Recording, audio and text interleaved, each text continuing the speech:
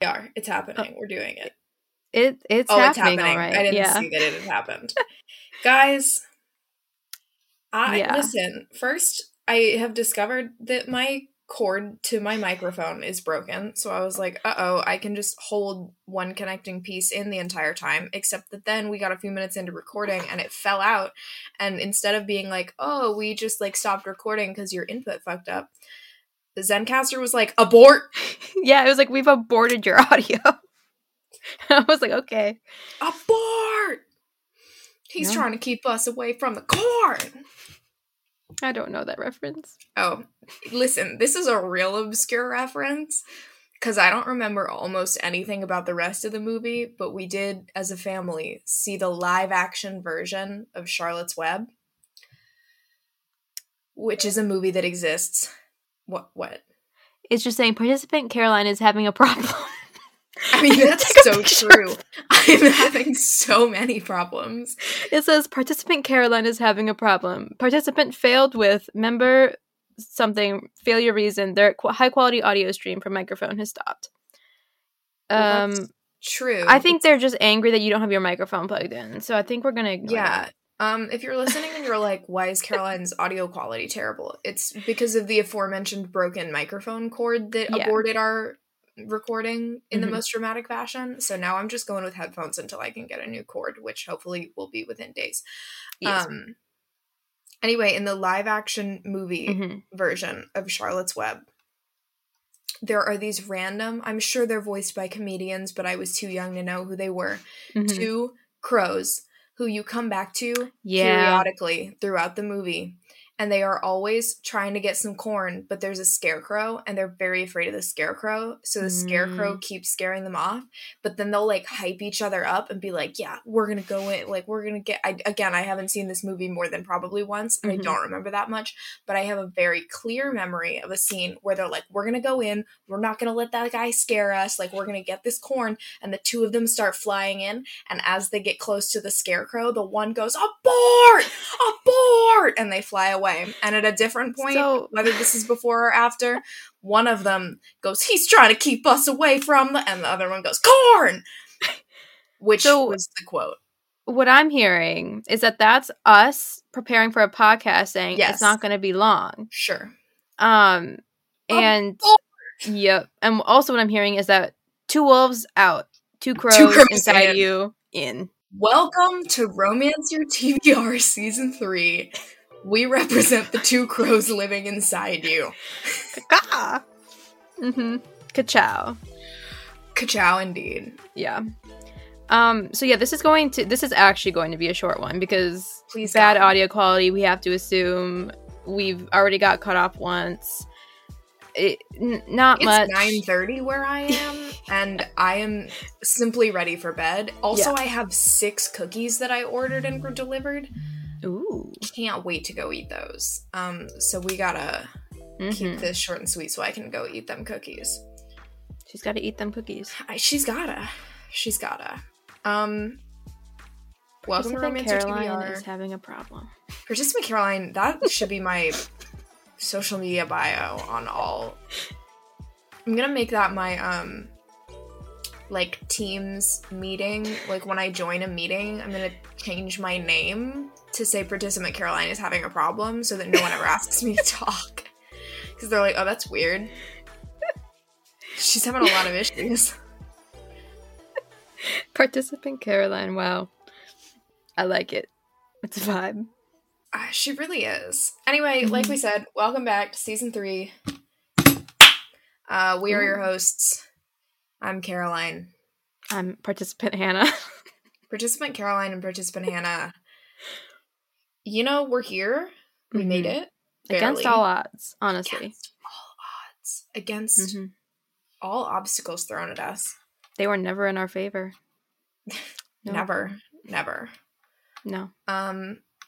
So basically this is going to be just like a very quick hello, little life update, couple of books that we would recommend that we've read recently, and a little overview of like what the plan is for the rest of the season, which is very much still in the works. This will be our on-air conversation about what the rest of... Yeah. I think we have a general idea. Yeah. It's going to be fairly similar to past seasons. In my mind, I just have to assume that TBR Tuesday is going to happen, like, once every blue moon. I think that's a special occasion. At this point. For, like, holidays and stuff. Sure. I think that makes sense. Because I just don't have the time. No. To edit that. We need to we'll utilize the newsletter more, hopefully. You say that. I am realizing I am saying that. We will hopefully at some point do that. We'll send out newsletters. And we can maybe make a format that's like quicker for us to do. So we can just like drop in books and you can read them. And you can read them. And you can read them and you can tell us about them. There we go. Why are we always doing so much for you? You can tell us about the books. As if we didn't volunteer for this. Yeah. No. I'm being held hostage. Yeah. We are being held hostage. We are going to, do a little... Listen, we're here for the vibes. Yeah. You know this if you've listened to any of our podcasts before now. And I hope you are, because... Jumping right in. This is a bold move for you to start with. Bold. Season 3. But welcome. This is the vibe. It's tech issues, participant Caroline having a problem, perhaps some obscure Charlotte's Web live action movie references. It sounds like we're in a cult. Participant Caroline. Brother.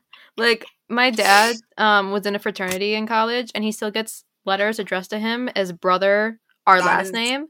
Concerning. And so, like, I got it one time, and it's like a running joke in my, like, group chat now with my friends, because, like, I sent it. I was like, why are they calling him this? Because, like, it was jarring, but it's also hilarious, because now they just randomly bring it up. Good. And I'm like, yep, that's the brother. The brother. Yep. Yeah, so the episode's vibes, we are bringing back old school. Whatever last season was 101, now we're in 201. I don't remember how college courses work. Who knows? Sometimes it's like 101, sometimes it's 102. That's like, and then sometimes it's 201. Yeah. It's been a while. Then there's like 3,000 levels. Yeah, we're not there yet. I don't know if I want to be there. The books that are like... Yeah, there are some that scare me. That's intensive. So more to come there. Hopefully we will be able to start putting those out soon. The plan is to do a little bit different of a format, which I don't want to say too much about, but having more guests on, guest lecturers, if you will, for the old school episodes, so it won't just be us reading and talking about the books. Yeah. But again, nothing is really locked down, so I'm not going to say too much there. And the reason nothing is locked down, even though we've been off for months, is because one of us decided it would be a good idea to pick up and move across the country. That's how it goes. They get you. They said, we'll give you your dream job, but you do have to move to New York City. And I said, yeah, I can do that. Do you know my original plan was to take one day off of work, and that one day was the day I was flying up? Yeah, the giggling is the correct response. What was I thinking? I don't know. Because, when I moved to New York, like, it was during the floods. Oh, boy. Like, nature was not on our side. So, like... Yeah, no. Yeah. Everything was flooding, and we were, like, driving. And we were in Pennsylvania. I think we stayed at, like, 2 hotels. So, like, 2 separate nights of driving, or, like, days of driving, and then hotels. I think we were at, like, Penn State, or, like, one of the college towns has, like... a large town with lots of hotels and stuff. So we were there, and then on the news it's like, oh yeah, all these massive floods are going to be right in your way driving into like Jersey and New York. And so I have to be like, okay, well, we just have to stay another night. So that was an extra night at that hotel that I had to pay for. And then I had to call the building, and I was like, hey, like, I can't be there on my move-in day. And they're like, that's fine. But also, since you're going to be here on Thursday rather than Wednesday, you can't move in till Friday. Oh. Like, you can physically enter the building, but your stuff can't. Because they, like, you have to, like, reserve the elevator. And I was like, well, see, that's cute. Because because how is that going to work? So we were in the building. I had to be there because my job was delivering my MacBook. Like, they were literally delivering my laptop, so I had to be there for that. And then there was no furniture in there. So then we had to get a nasty, and I mean nasty, hotel. And it was like a $400 like hotel. It was like a Hilton. But don't stay in the one in like, I don't know where in Manhattan. Like, it's like central Manhattan. Well, I like, would never again stay in a hotel in Manhattan anyway. I wouldn't. That's where my apartment was. So like we had to get something like within driving distance. And so it obviously cost so much, but it smelled like pee. Like the first room, like just straight up pee. And I was like, who marked this territory? Like, who did this? Had to have been someone smuggling a cat in or something. So we had to go down, and like, I don't like being a nuisance, but like, you couldn't. It was just moist because there was like no AC. Mm-hmm. And then we had to be like, we need a new room. And then the second one was like fainter. It was still kind of there, but like, we had to deal with it. But so yeah, like, my stuff was in our truck in a parking garage. So we had to like get it out the next morning, and then you had to like pay completely different to like get back in because you can't like remove it. It was a whole thing, and then parking was so expensive. But I will say moving out was worse because there was also only a limited amount of time that you can move out.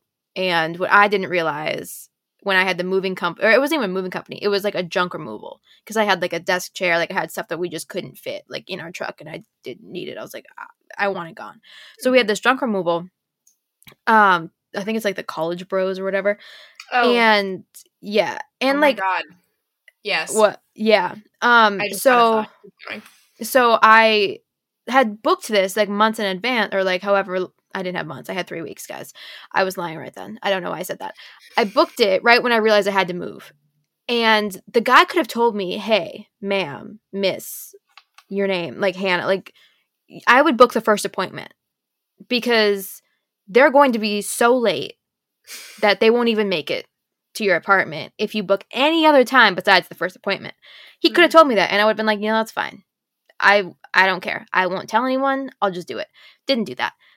So I had like a one scheduled between like 11 and like 1 p.m. and I had to be out, like all the stuff had to be out by 3, because you can't, for some reason, the apartment just wouldn't allow like big furniture like being taken out after 3. And they didn't get there till 5. And I had basically had to like bribe the doorman to like let us like have those people, and like they were so sweaty. I mean, like I was just like, please take it, like I don't care. They were like, I'm like, I don't care, please, just, I will pay you. I overpaid because they just jacked up the rent. I'm like, I don't care, I want it out, I want it gone.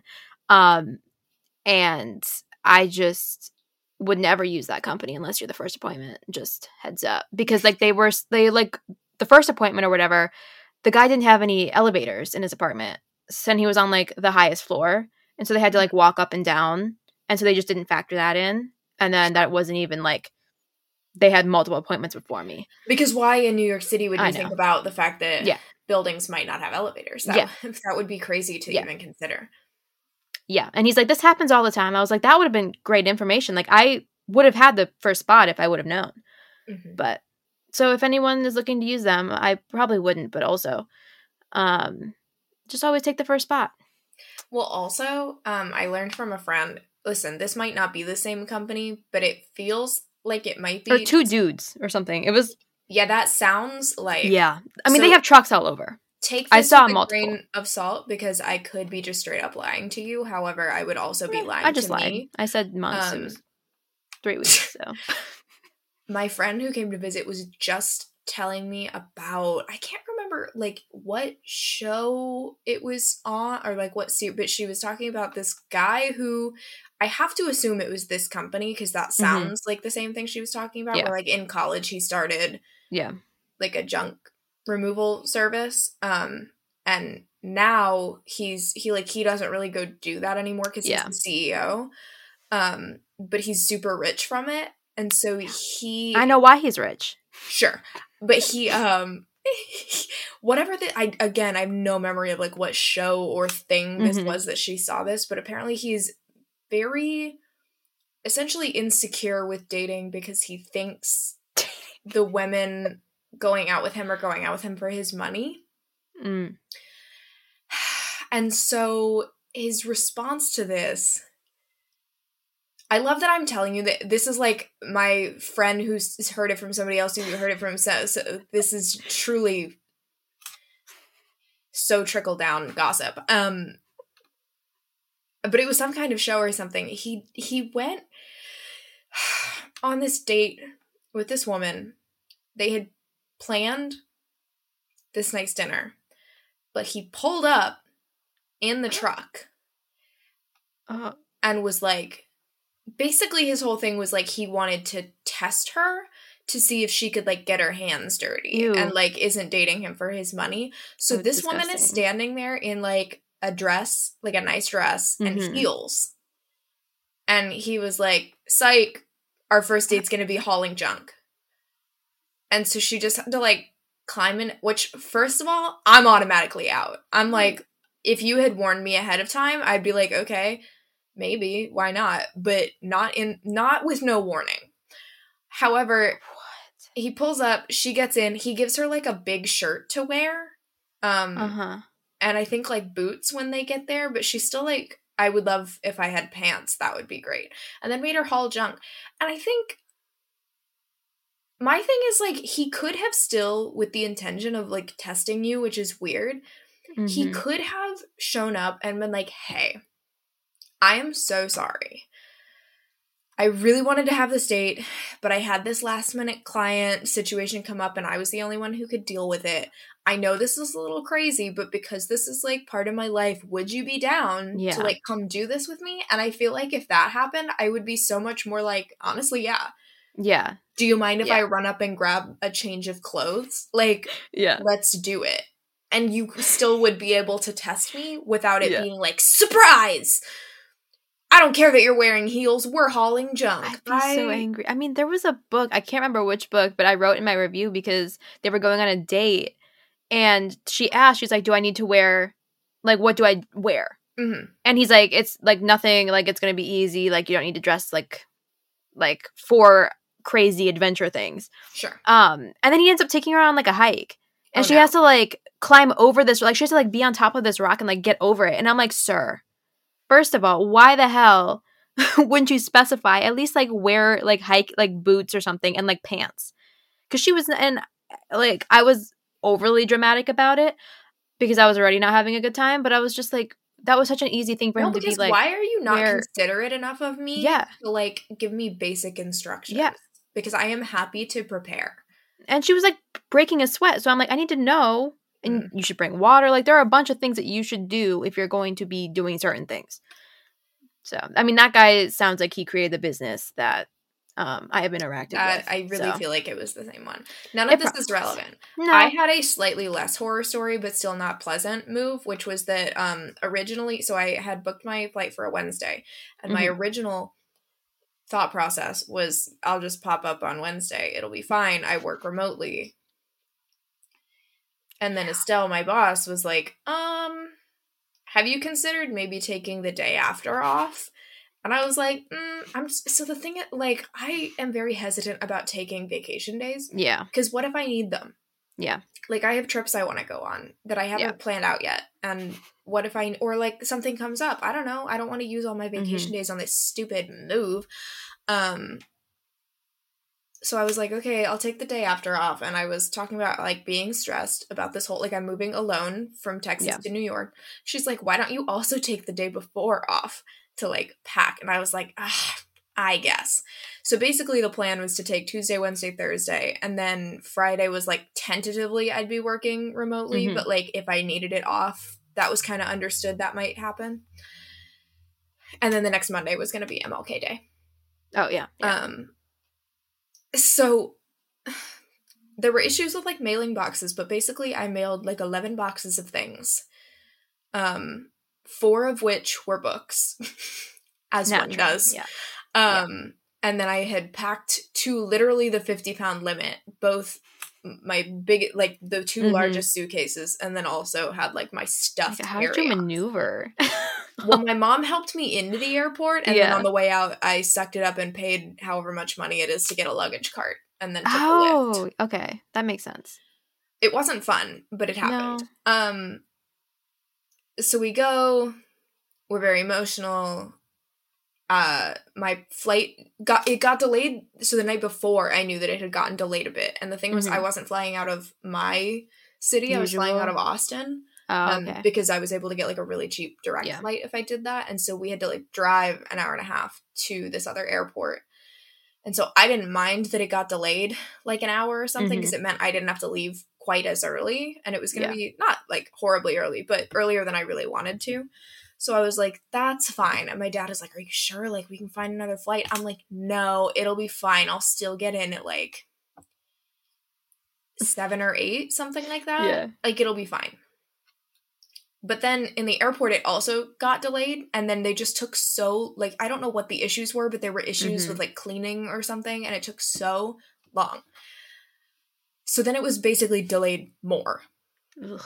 So I get in fairly late.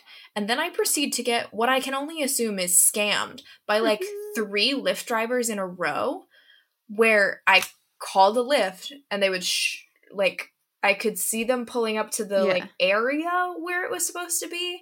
And then it would say that they're here. But I'm looking around and I'm not seeing any license plates that match that. And it'll give you the little, like, you have 5 minutes to find them, basically, before they're leaving. And I would call them and it would go straight to voicemail. And I would message them and they would never answer. So I'm like, hey, I can't find you. Like, I'm standing under the sign where I said I would be. And then they would leave because the time limit would be up and then I would get charged like a fee. Really? So I ended up getting all that money back because Lyft, it's super easy to be like, that's good. Like, kind of complain. Like, it has a little preset, like, I think this charge was wrong thing. And it gave, I think 2 of them, it gave it back. And one of them was like, it gave me credit for that amount. So, like, it was fine. And also it was only like $3. But when it happens to you 3 times in a row, I stood outside in the cold for probably like 45 minutes. Were there any taxis? Or was it like a different spot? Taxis stress me out. I've used them, but I avoid them. So finally I get one, and it is late by this point. And also I've got to get to my apartment. And the thing is, I live in an old building in Brooklyn. And so it's got like a set of 2 doors that are locked. And inside the first set of doors is like where the mailboxes are. But there's no doorman or anything like that. And so for packages to be delivered, other than like the postal service, they buzz the apartment and someone has to buzz them in, at least into the first set of doors. Because with the exception of one idiot, which I'll get to, they don't leave packages like outside on the street. Yeah. Because it's New York. I mean, that's good business practice, but also... Sure. Yeah. But this means that when I was sending things to myself before I moved, I was like, I'll send them to an Amazon pickup spot so that I don't have to deal with like a roommate trying to let them in or something. So I sent an air mattress and a set of sheets to an Amazon pickup spot at a Whole Foods that was like a few subway stops away from this apartment. But because of these flight delays and these various Lyft drivers apparently scamming me, I got to my apartment at like 9:58 and the Whole Foods closed at 10. And I was like, well, I don't have like a bed or like a place to sleep. So I get in another Lyft and I go to Target and I pick up a, frankly, too expensive air mattress, but it's one of the, like, I don't have to buy a pump or whatever. So I buy this air mattress and a set of sheets and I come back and I set this stupid thing up and I'm so tired. And it's like 11 p.m. by this point and I have been traveling. And then I don't remember the exact sequence of events, but basically I live with 3 other people and only the fourth person, or the third person rather, hadn't moved in yet. So there were like 2 people already here, but they were kind of in and I don't even remember like what was going on, but like I didn't really know them. I think they were talking like, or had friends over, something where I just like was not asking a lot of questions. I just wanted to like get in, move in and be done. And I could not get the hot water to work. One of 2 things happened. Either because recently we went several days where the hot water also didn't work. That's great. Or like it would only work in the afternoon, but like not at morning or at night, you know, when you need hot water. So either it just wasn't working that night, and like, because I really feel like I tried both sides of the faucet and just like it would not heat up. It was ice cold. And I was like, I can't, I'm so tired. I wanted to either shower or wash my face so bad, but I was like, fine, micellar water, like just anything, and I'm going to bed. Or what might have happened is I just was turning the wrong side of the faucet, potentially, because hot water's always on the left, right? Yeah. I Googled this because I was like, am I crazy? Hot water's always on the left, right? I'm not crazy. My grandma's a switched. They like messed it up one time. Well, that must be what happened, because I Googled it. It's always on the left so that blind and visually impaired people always know. So I'm sitting here Googling which side is hot water on like I'm crazy, because I'm running the tap and it's not heating up. It like was not working. And so the next day, later, some point, I was like, I asked a roommate, I was like, what is going on with the hot water? Like, why can I not get it to work? And he's like, oh, it's, I was like, it's on the left, right? And he's like, yeah, like if you're like in the shower, it's like on the left, like hot, shower is in the middle, and then cold. And I'm like trying to get the shower to heat up. It's not working. I'm like, he said it's on the left. I'm running the hot water. I don't understand. And I ran it for like 10 minutes. And he had said like sometimes it takes a minute to heat up, but it was a long time. Yeah. And so I was like, what's I can't get it to heat up. And he's like, oh, I was thinking like standing like as if he was the shower? Yeah. Like from the other way. So basically the hot water is on the right. And it took days for me to learn this because of just, like, me not being here when other people were, like, it was just so unhinged. I mean, that is arguably the hardest part in, like, hotels and stuff, is figuring out the shower. Which side is it on? The shower, it took me a minute, and then it will get boiling. It's insane. Yeah. It will, like, burn me. So you can only put a tiny little bit of hot. Listen, it was so much. So already, I'm not having a good time. It's 11 p.m. I had to go buy this air mattress. I can't get the hot water to work. Whatever. I set it up. It is below freezing at this point. Mm-hmm. And I have since discovered that I think my room, like, juts out a little bit more than the rest of the apartment. Like, I think I have more walls, like, exposed. Yeah. And so I think my room just gets a little bit colder. And also I have a window that I'm pretty sure has a draft. Yeah. But the radiators in this ancient building, mine just, like, does not do as much as, I guess, the rest of them. But even so... It's trying. The participant radiator. The participant radiator is having problems. But even so, my roommate's like, yeah, it's, because I was, like, turning the knob, but it wasn't turning. I was like, it's stuck. Like, I can't turn this knob. But she's like, oh, no, it's the landlord. Like, it's controlled in the basement. So it's only on when they decide that it's on. And also, that's something I learned, and I was like, well, that's not correct. Sure, but even then, they just kind of, like, come on randomly. Like, basically, we can't control the heat. And it's worse in my room than it is in the rest of the house. But for whatever reason, that night, I swear to God, the radiator was ice cold all night. It wasn't even, like, now I'm fine. Yeah. It'll still be cold during the day because it doesn't tend to come on during the day, but, like, that night was not on. It was ice. I was so concerned. I was on an air mattress, which is colder because it's air, the air in the room. So if it's cold air, you're going to be sleeping on a cold air mattress. And all I had was a set of sheets, and I had managed to stuff one, like, throw blanket into my carry-on, or one of my suitcases. So I had a throw blanket. And I was so cold that I was wearing, like, a full-on pajama set and also a sweatshirt, and I had thrown my coat on over my feet. And I still couldn't sleep because I was so cold. It was miserable. So anyway, so I cried it out because I was like, oh my God, I moved away from my parents. I miss my cat. Like, it is so cold and I haven't had a shower. It was genuinely so horrible.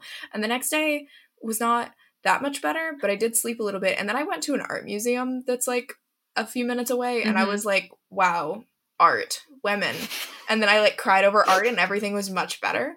Like, that's all it took, really. And everything is okay. Oh, and then the saga continues because I mailed all these boxes of things to myself. Yes, you did. Most of them showed up fairly quickly, but the books are media mail, so they take longer. So it's like a couple of them show up one day, another one shows up either the next day or like a couple days later. I'm not really that worried about it, but the last box of books, I'm like, where is it? Like, where's this fourth box? So I go like put in the tracking number. It's like, oh, it was delivered this morning, and it was a day when I was in the office, so I wasn't home. But the postal service doesn't need, like, I don't know how they get in, but they don't need to buzz in. Like, they just come give us our mail. So it's always like, so this was already inside room. Yes, it's inside that first set of doors is where they leave things. So I'm at home at night after work. I look at this tracking number. It's like, oh, it was delivered this morning. I'm like, that's weird. It wasn't there like when I got back from work. There is like a little, I once had a oh my God, wait, back to the first night I moved in. I had also had pillows sent, but these ones I had delivered to me, not to the pickup place. But they attached a picture on the Amazon thing of like, here, we delivered it, and it was sitting outside on the stoop. So when I got there, obviously that package was not there. And pillows are a hot commodity. I mean, I guess, but like, what? Who rip the pillows? Who in New York City is going to deliver an Amazon package? Yeah, probably a lot. None of my other packages have ever just been left out. Like, I've had them try, and if nobody buzzes them in, they're like, sorry, we like tried to deliver it, but we couldn't. Like, we'll try again later. Anyway, so this last box of books, I'm like, where is it? I'm kind of looking around, like, maybe they put it, like, in, like, on the first floor somewhere, and I didn't see it. There's, like, an outdoor basement situation, or, like, down the stairs, which I once had a Target package. They left it down there, which, like, didn't get stolen because it was down under, like, down a set of stairs. With, like, I checked there, wasn't there. I was like, that's super weird. Maybe it got scanned on the truck, like, accidentally, but left on the truck. So maybe, like, so I wait a couple days, it's still not there. I try to report it. Or I waited a day before I was trying to, like, report it and say, like, there was an issue. But then it was giving me an error message. And so I tried again the next day, and it was like, oh, that's not available for this tracking number. And I was like, what the? So I walked to the post office, which is not super far, but it's not super close either. I walked to the post office. I'm like, hey, this package says it was delivered. It's not there. He's like, oh, you need to talk to a supervisor. Go wait at that window. Half an hour later, no supervisor has arrived. This other girl is also trying to find some package. She's like, how long have you been here? I was like, at least half an hour. And she's like, this is insane because this happened yesterday too. I ended up having to just leave. We waited there for so long, and the supervisor, like, it was like an hour later, and eventually somebody was like, hey, the supervisor left. So we wait 45, like, probably a full hour by the time the supervisor finally decides to show up and do her job. She plugs it in. She's like, yeah, I've got the GPS location. It says it was delivered to the correct address. So, like, check with your neighbors, basically. And I was like, they wouldn't have left it outside or something? Like, they could. And she's like, no, we don't leave packages outside.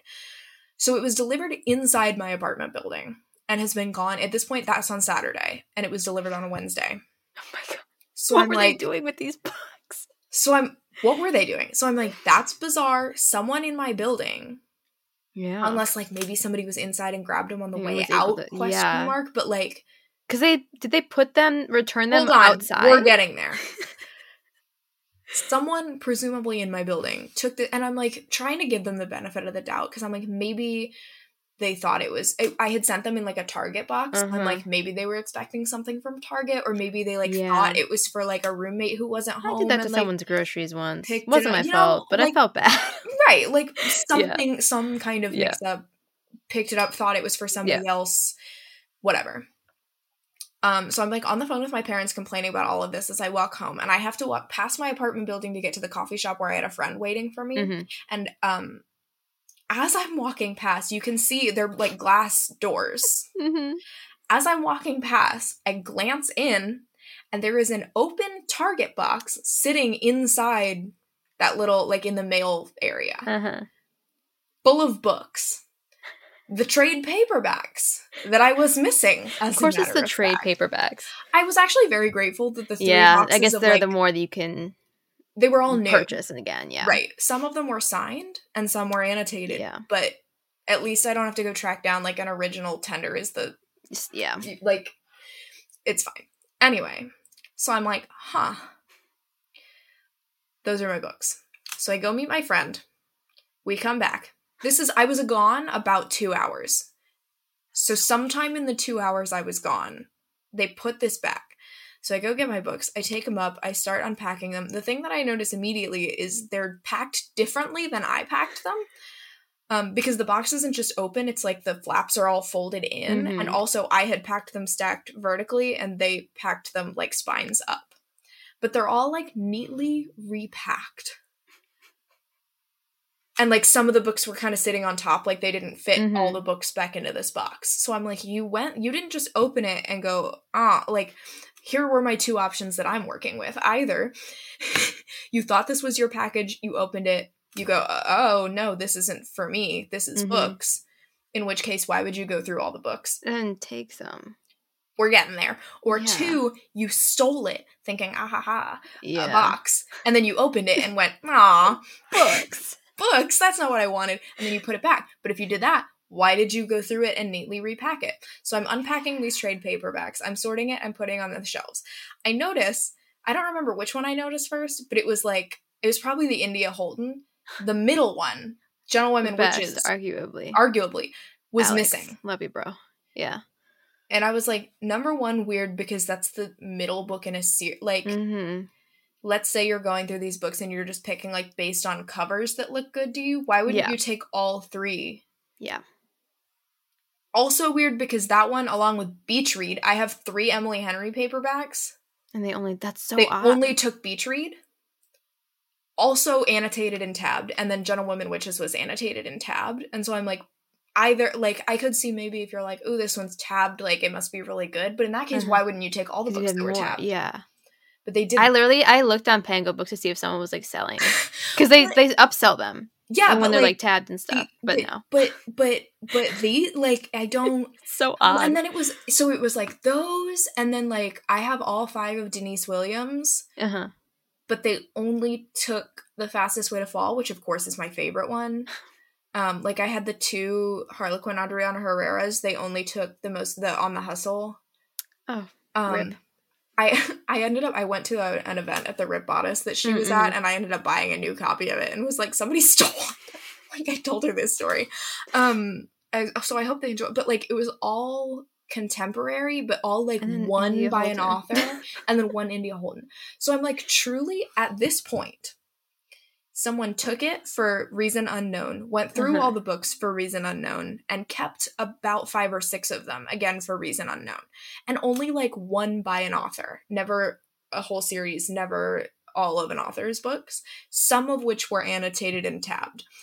And at this point in my life, I don't even want the books back if you will just tell me why. What was the reason? Like, what was your thought process? I just want to know. You kept them so long. Yeah, like 3 days. 3, like, full days. Because obviously they knew it wasn't theirs, like, right away. What happened in those 3 days? Why did you only take some? And if you were going to take any, why did you then, like, neatly repack them and leave them? Why'd you return them? Right.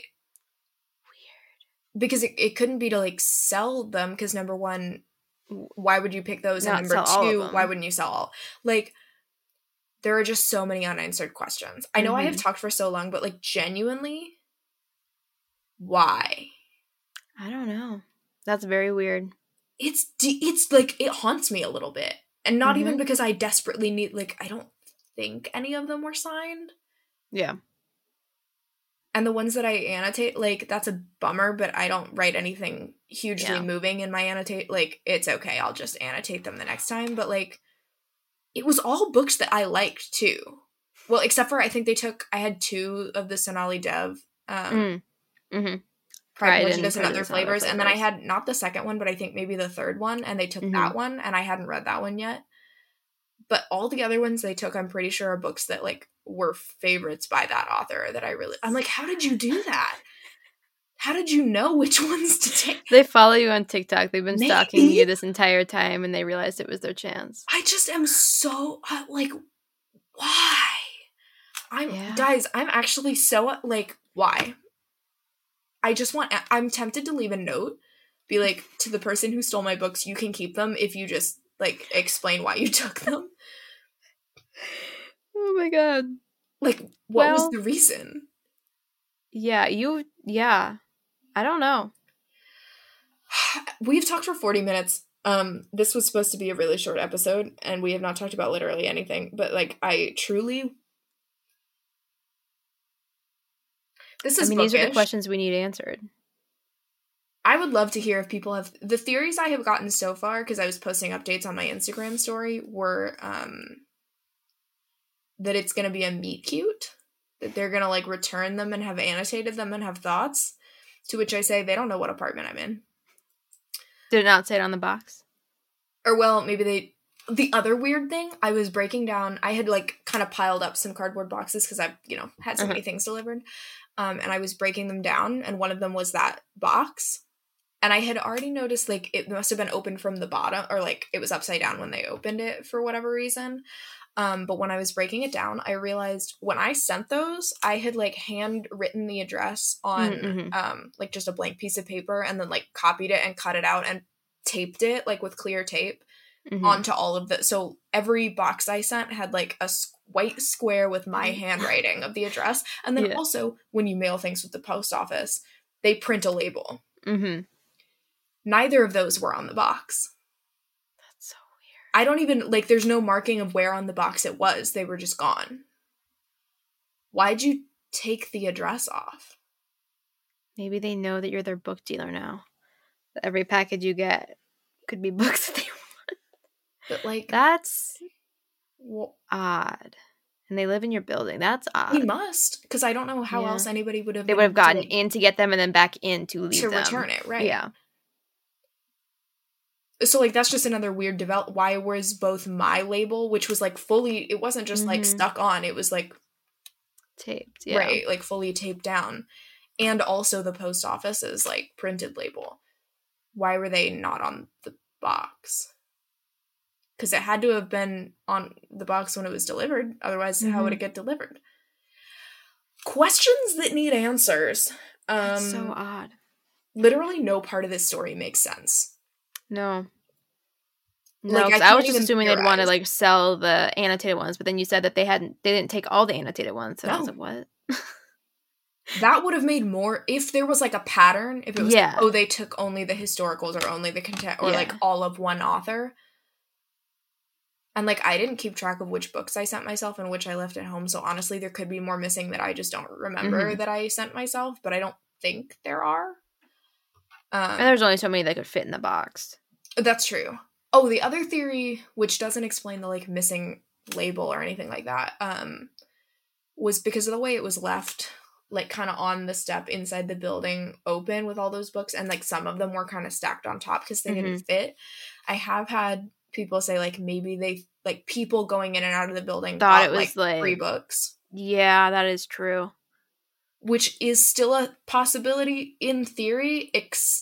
The thing that makes me hesitate on that is that I was only gone 2 hours total. That is, And it wasn't there when I left. So they would have had to put the box back and enough people would have to walk by to, like, take 6 books, which, like, how many... And, like, dig through it.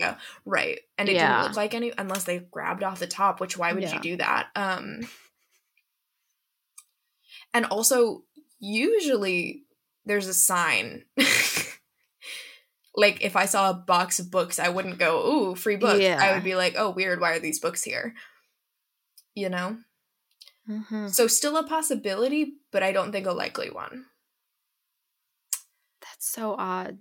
There are just so many weird pieces to that story. Anyway, so my move has not been the smoothest. However, there are plus sides. The downsides are this morning I walked outside and barely missed stepping on a dead mouse in the middle of the sidewalk. And when I say barely missed, I mean, like, my foot was in the air and I course corrected mid-step as I made eye contact with its lifeless, beady little eyes. And the weirdest part of that was that I was listening to my, like, main character rom-com, like, movie or, like, morning sequence soundtrack, you know? So what's that, A Perfect Day, that song, Legally Blonde. A perfect day. was blasting in my earbuds as I made eye contact. I was thinking Dreams by the Cranberries.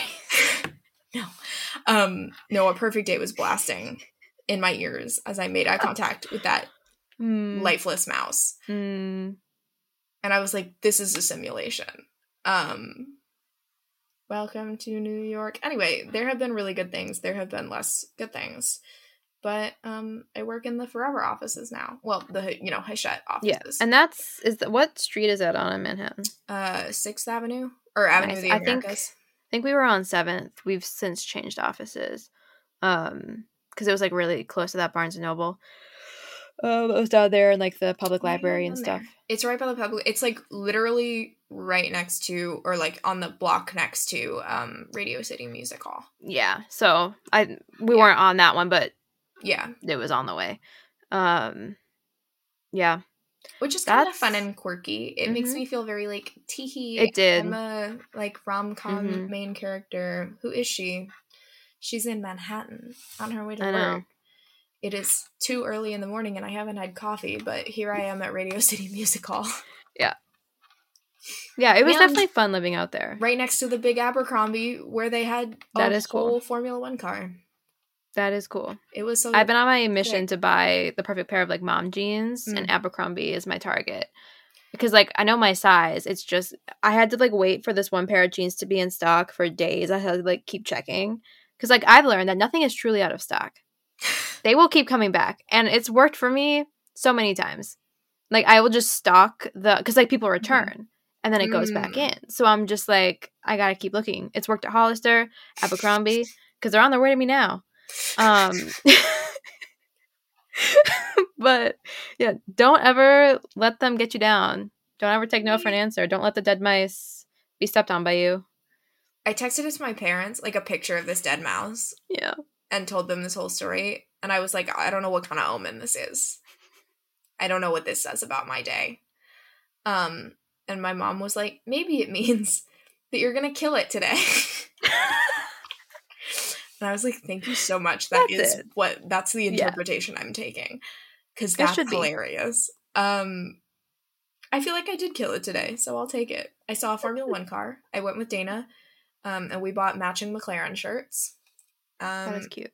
It was very cute. And also took some videos for a cover reveal that's coming up soon. Ooh. So, a Forever cover reveal. If you're just now listening for some reason, I work for Forever. I don't know why you would have made it this far without ever having listened to our podcast before. Nope, no clue. But maybe you were there. I mean, 47 minutes in, that's a commitment. Welcome. Happy to have you. We're so happy to have you. Mm-hmm. Oh, God. We haven't talked about books at all. I mean, the books that we've read. We've talked about the books that were stolen from me. Well, to be fair, I mean, I read over 30 books in January, which it always happens. Oh. Like, January is always my, like, most ready month. Oh. For some reason, like, last year I read, like, a lot of books in January because I was, I don't know, hot off the presses. But really feeling that new year. Yeah. New reading goal vibes. This year, I've just been reading a lot of, like, shorter, like, YA, like, thrillers and stuff, so they just go by faster. And then, like, I just want to, like, keep reading, like, in that series. But I just, like, haven't... My TBR isn't TBRing. Like, I have what I have in, like, my PRH audio, like, app. Like, that serves me well. But then I listen to what I want to listen to, and then it's just waiting for them to add to it. And then, like, I just don't know what historical romances, like, of the backlist. Not, like, coming out. Because then I have a bunch of arcs, but I want to crochet. So I don't really want to, like, read an arc that's, like, on an ebook. I want to crochet. I want to crochet. It's been great. I've made a cardigan, and I love it, and a blanket. But I can't read and do that unless it's an audiobook. So then I'm like, what do I want to listen to? And then I just end up watching Bob's Burgers. And so somehow I managed to still read a lot of books without reading, like, a lot that were, like, in the genre that I would, like, preferably want to read. Like 5 stars. Like I've given a lot of 4 stars or like rounded up to 4 stars. But like only a few 5. And I guess I can talk about those. But like it's been a weird, I don't know. Like I just need like someone to tell me like what backlist book that's not narrated by Rosalind Landor to read. I did find like a copy of the old Lisa Kleypas. What one is it? It's the one with Sir Ross Cannon. That's not near. It's by Susan Duerden rather than Rosalind Landor.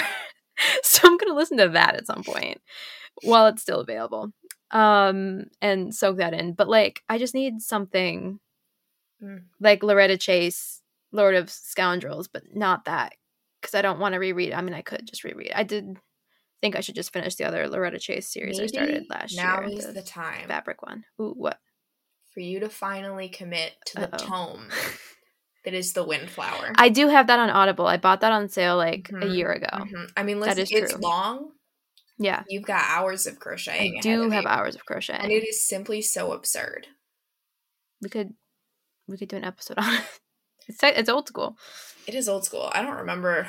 I remember very specific. You'll remember more by the end of that book than I will. Well, that's true. And you will have not read it in like 2 years. That's so true. What I really remember about it is a squid in a bucket. Like her pet squid in a bucket. Solid. That book is so silly. Yeah. See, like, I need, so that's a good recommendation. Because like, I want more like old school that are like the Joanna Lindsay, that like the Gentle Rogue that we read, that aren't like bodice rippery, but that are just like fun and like either like Indigo or Lord of Scoundrels, like something kind of like chaotic. I do recommend Lady Pirate by Lindsay Sands. That one was like early 2000s, and it has an audiobook. And I just read Mesmerized by what is her name? Something Candace Camp, which I didn't read the summary, I don't think. I just saw someone say that Candace Camp never lets them down, so I was like, okay. And it was paranormal, and I didn't think it was going to be paranormal. I was like, what is happening? There was like a haunted like house. They were having visions. Basically, like I don't think they were like reincarnated from these like Norman like old love story, but like they could have been. I don't quite know what was happening. It was very good. I gave it 5 stars. It was very Teresa Medeiros. I was just so blown away. And then the second book just didn't do it for me at all. I mean, he was basically a Confederate. Like, he wasn't. Like, he was from the South. And then his reasoning was, I fought for the North, but I felt bad going into the South, guns blazing, taking their homes. And I'm like, whose homes did you take before that to get to America? Like, it was just written in 2003 or 4. And I was like, yeah, okay. Why is he feeling bad for the South? I'm like, he wasn't even feeling bad for, like the impoverished in the South. He was feeling bad that his grandfather's plantation was burned down. Sure. And I was just like, things aren't connecting. Because, like, just, like, the story was fine, but the romance wasn't doing it. And then he was also, like, so close to being a Confederate. I just couldn't find it in myself to care by the end of it. The third one that I'm currently reading, which it's going to take me a while just because I just need to listen to it. There's like a haunted mansion or something. Sure. So it's a random series, but now I just feel like I need to go on to something else since like the second one kind of like soured it a little bit, and then return to book 3. Cause like I have a lot of those books like physical, so it's always a mission to kind of like knock out some ones that I own. But yeah, when I was picking books, I was like favorites and like books that have good covers or step backs that I also haven't read. That like I think I could read were definitely my priority. It's hard. And when I moved out there, like I was still taking pictures of my bookshelf. Like that was like the only thing I was doing like on my Bookstagram. And like I needed the bookshelf that like I had in my room. So my dad, he put it in my bedroom, so I was like, how about you just do it in New York? So we like bought everything and like these big ass planks of wood, because you could do whatever you wanted to the apartment. But that I brought so many books because I had to fill this fucking bookshelf, and it was long and it was horrible transporting them. Yeah. And now I've like transitioned to just like not even taking photos because I don't have the energy during the day or like the time to like get the good lighting for photos. And then I realized I need to post, and then like it's the night before I'd want to post and I don't have anything to put in it. It's a whole thing. And it was just limiting and whatever. So now I'm free I'm not going to move anywhere anytime soon, but I'm free to spread my wings and get away from my bookshelf. So I would have to winnow down and like really select the books to bring, which would be impossible. So yeah. Yeah. It was not fun. I had not figured out what I have a white bedspread. It's by a window. I do have a bookcase. But I have not posted. I think I posted one thing since I've been here that was like a picture I already had. Because I've been busy and I've been tired and I've been working and like I'm hoping as I settle it'll be like, okay, now back to fun things. It's like the commute is, I mean, because like how many days into the office? It's only 2 days. That's nice because like same like when I was there, like there were no specific days that you like had to go in, but when you're commuting and like I was literally only commuting like 20 minutes by like bus or whatever. It's not crazy. It could have been a lot worse, but to not live in Manhattan. Yeah. I mean, it's like 45 minutes. Yeah.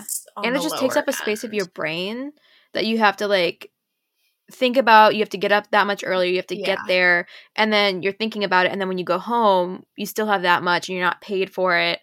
And then like I was spending like an hour the night before, like packing my lunch, like getting everything ready so that I could like didn't have to do all that in the morning. And then just like eats up the time. And we did like 10 to 6. So it was like getting home a lot especially late. Yeah. So it was hard. It's not super bad. I mean, like I said, 40 minutes I think is kind of the minimum if you're not living in Manhattan. So like and that's not bad. Yeah. That far. But it has been a little like I today listened to an audiobook there and back because I'm now at a point where like I kind of know what trains I'm taking. Like I have it figured out. And again, I'm only in like Wednesdays and Thursdays, so it's not like I'm doing it every day, but I have figured it out enough. But like for the first few times I went in, I would maybe have music in. I think the first day I like did not have headphones in at all. Yeah. Just because I was like, I don't know how to. I mean, I know how to use the subway. I have like your maps app will tell you, number 1, and number 2, I have used the subway. My Apple Watch was my best friend. But like, even though you know what trains to take and you have used the subway before, like just trying to get to a new place and like switching trains, and it was just like my brain could not focus on something else while I was doing that. So now I'm like, okay, I can listen to an audiobook while I do this or a podcast or something, but even so. And then like I have been in a slump. I think out of if I'm counting the one that I'm currently reading, because I'm going to finish it tonight, out of the 11 books that I have read this month, which is very low for me, 5 of them have been forever titles, like books that either I'm working on or just like that we have published, because I'm trying to read the books that I'm working on and that we publish for obvious reasons. But like, so basically like half have been books for work, which is fine. They're good. But it's still like not counting those because I don't rate them. I've had, I think, 1 5-star read this month, and it wasn't even a romance. It was the one nonfiction Formula 1 book that I read.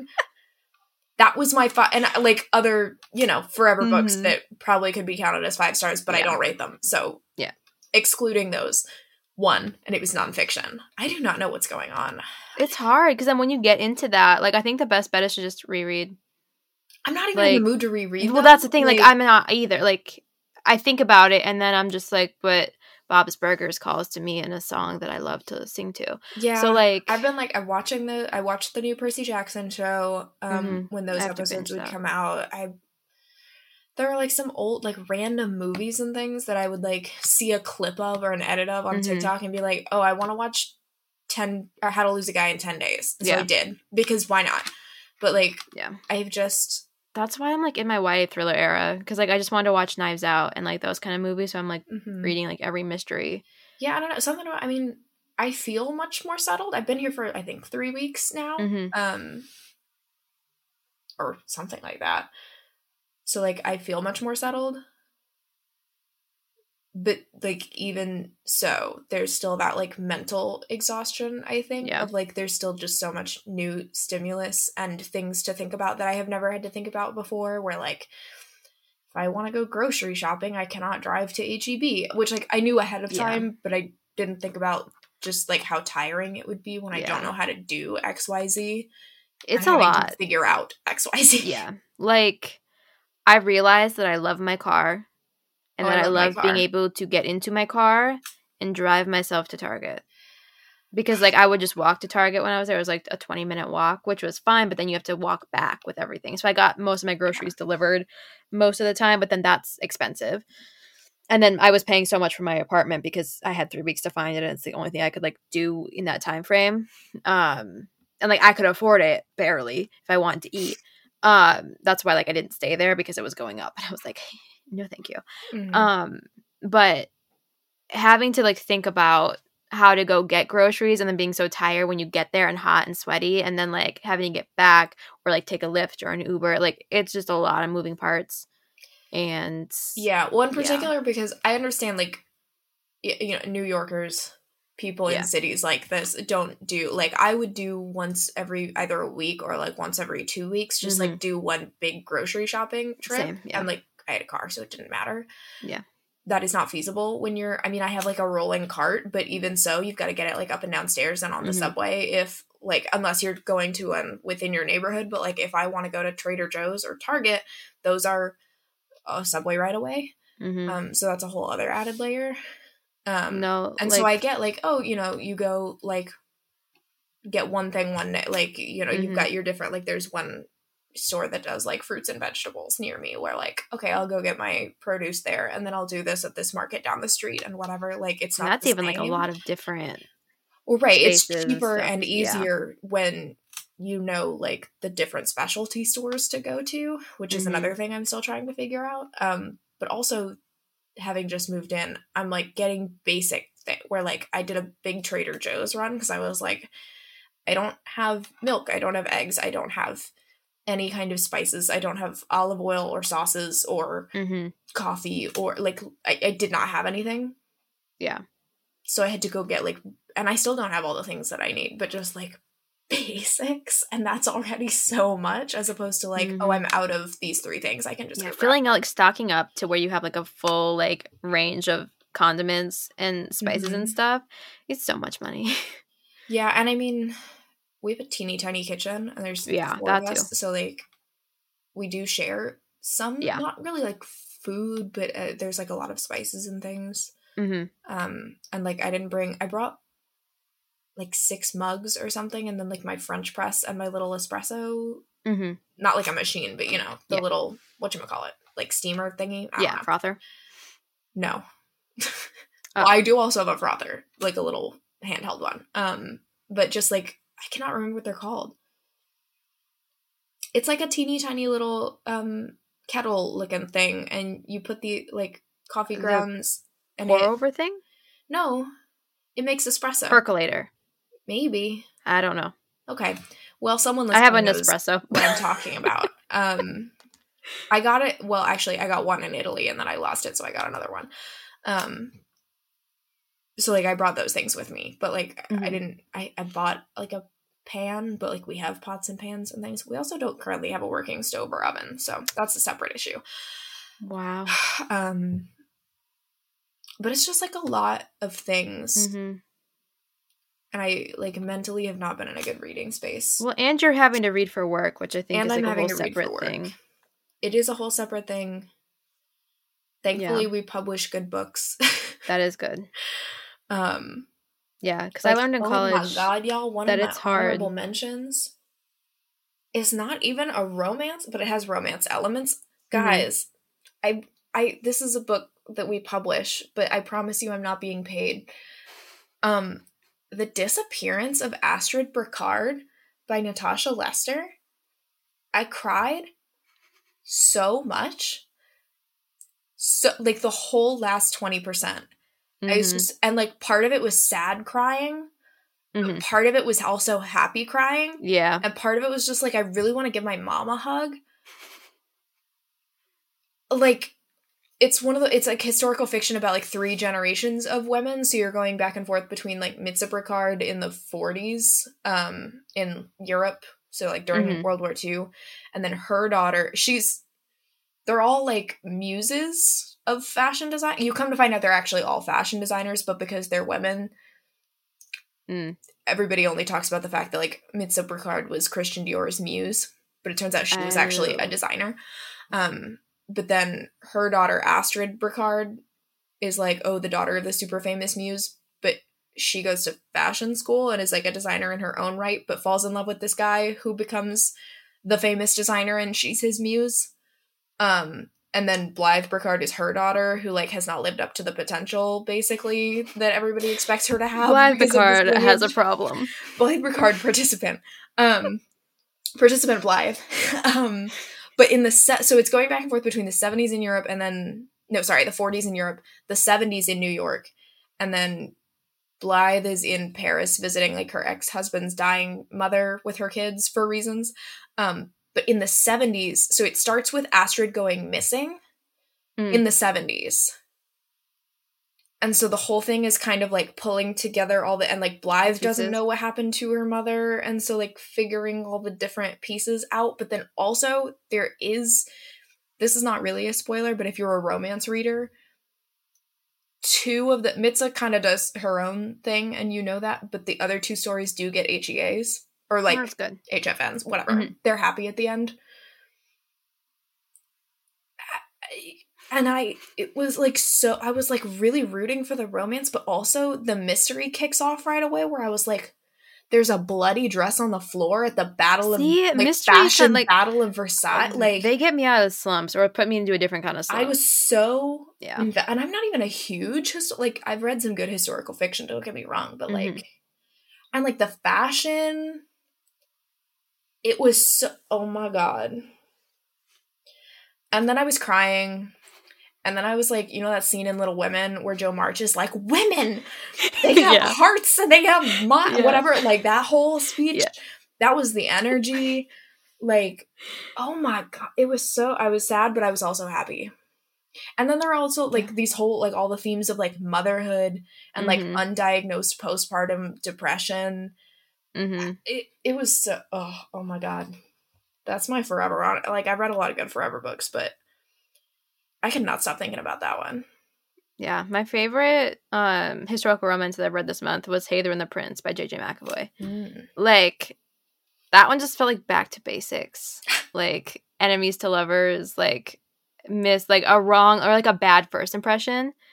So then, because, like, he's, like, insulting her basically, and then she overhears it, and he doesn't know she's there, and slay. Turns out he's the prince that she's kind of been wanting to marry, because Aphrodite obviously married the Duke, and Heather's always been compared to Aphrodite, and so she's kind of got a chip on her shoulder, and she's, like, been joking that, like, you can't do better than a Duke, and then this prince comes to town. She said, try. And then everyone is like, Heather, like, is going to go after this prince because he's a prince, and then she realizes that he's the guy who insulted her. She's like, fuck this dude.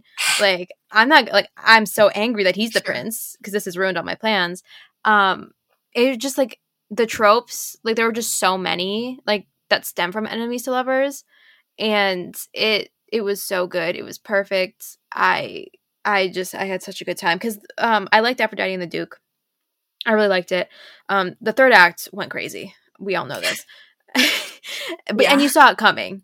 Yeah. So I was just kind of, like, scared for this one because I didn't really like the second book. Same thing, like, because that was the Duke's younger sister, and then you had, like, his crazy family still trying to torment her and all that. And it was a doctor, which they were in this one, and I liked them fine in this book. The doctor is still hot. Love him for that. But, like, the third act in this one, it worked. Like, it was chaotic, but, like, they weren't like separated, like, because they want, like, I don't know, like, pride or anything like that. Like, it was good. And it just really felt like, because they were very young, like, he was like 24 and she was like 20. So it felt almost like new adultish, like, it just felt different, and it's in first person. So, like, her writing just already feels different just because of the tense in historical. But I was super happy that I was reading it. And I was super sad when I wasn't reading it because I was like, it's over. I need more. That's so real. So that one I recommend. I don't know when it's out. I think, like, March or something, maybe February. But it was amazing. It was, I think about it a lot. And then I read Ready or Not by Cara Bastone, which it just like came up on the PRH audio app, and I was like, why the heck not? Because she like gets pregnant before the book starts through like a one night stand, and then it's like a friend's lover, so it's not the baby daddy. Like he's his own separate dude, and he's got his issues. She like finds him at the beginning. Yeah, we all have problems. Participant separate dude. Yeah, he participated in the baby in the making of it, but he had problems. And so like you start the book off, and she's got this like her best friend's brother is like a cute puppy dog. And I didn't think anything of him. I was like, oh, he's cute, whatever. And I swear the narrator was in on it too. Because like the way she narrated him at the beginning to the way like he sounded at the end was so different. And I just didn't clock it. Because like I did not see myself caring for him as much as I did by the end of that book. Because like it was such a slow burn just because I've seen multiple people say it's like women's fiction, which I think the romance did enough for me to be considered a romance. I was rooting hard for it. Other people didn't, or they just thought it was like women's fiction with like a heavy emphasis on romance or whatever, or they didn't even like the romance, which wrong, but whatever.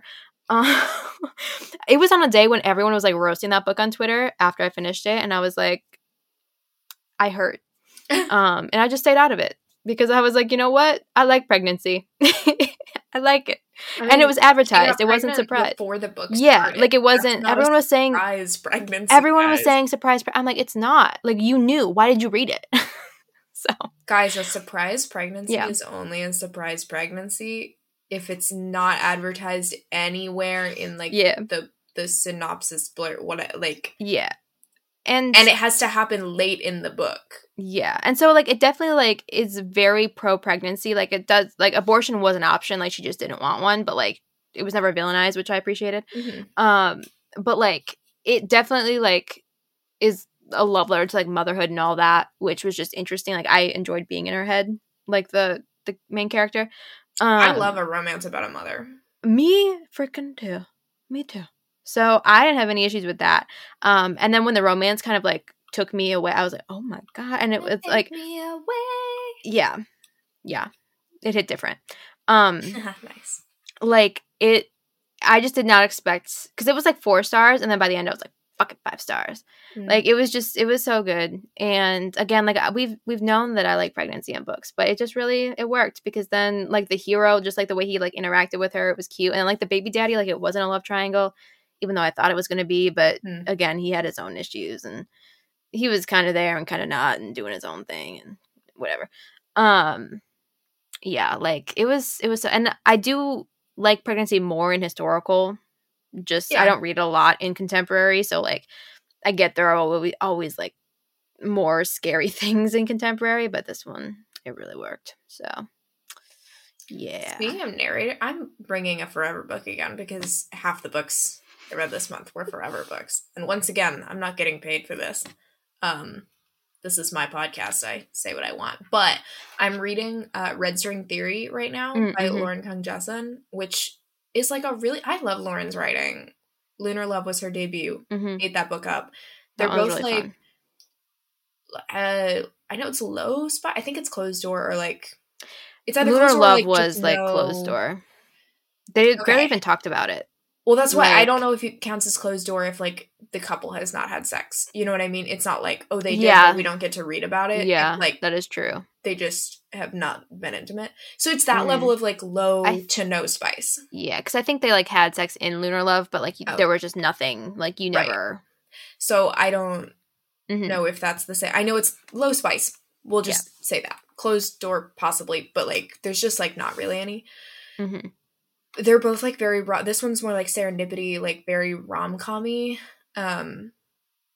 The premise is that they have, like, 6 hour, like, one kind of magical night in NYC where, like, she's an anonymous artist, and they, like, ran into each other, and then they kind of ran back into each other a couple of times, and then, like, spent the night, not, like, in a sex way, but, like, they were out doing things. Like, that whole night, they got, like, midnight dumplings, whatever. Don't really know anything about each other. And he had given her his phone number, but his phone was dead, so she texted him, but his phone was dead. But then after he left, they discover that she mixed up the phone. Something went wrong with the phone number. So they don't have any way to contact each other. They don't know anything about each other, at least not, like, that they could Google. Yeah. And then months later, she's an anonymous artist, and he had seen her, like, sculpture work while he was there in New York, but didn't realize she was the artist. But he works at NASA, and they're doing this artist in residence program, and he puts forward this anonymous artist that he saw the work and really liked. And so she gets there, and obviously neither of them realized who they were, so now they're, like, co-workers, kind of but, like, they don't really know each other because they just spent 6 hours together, but they also kissed. Like, they do kind of know each other, but they're kind of pretending like they didn't, but they're also spending a lot of time together, and, like, he doesn't believe in fate, but she does. She's a big believer in the whole, like, red string theory. Yeah. That makes sense. And so they're, like, testing fate together, but also working on this, like, artist in residence program thing that he's the liaison on. And it's just so fun. Like, it's just a good time. Very rom-com. Very, like, it's just, like, them going and doing fun rom-com things and, like, having good banter and good, like, deep conversations, and, like, she's, like, a sculpture artist. She works with red string, and he works at NASA, which is, like, fun and anyway, the reason I bring this up, besides the fact that I'm just really enjoying it, is that the audiobook, I feel like I must have read an audiobook that has done this before, but I can't think of one. It's dual narration, but...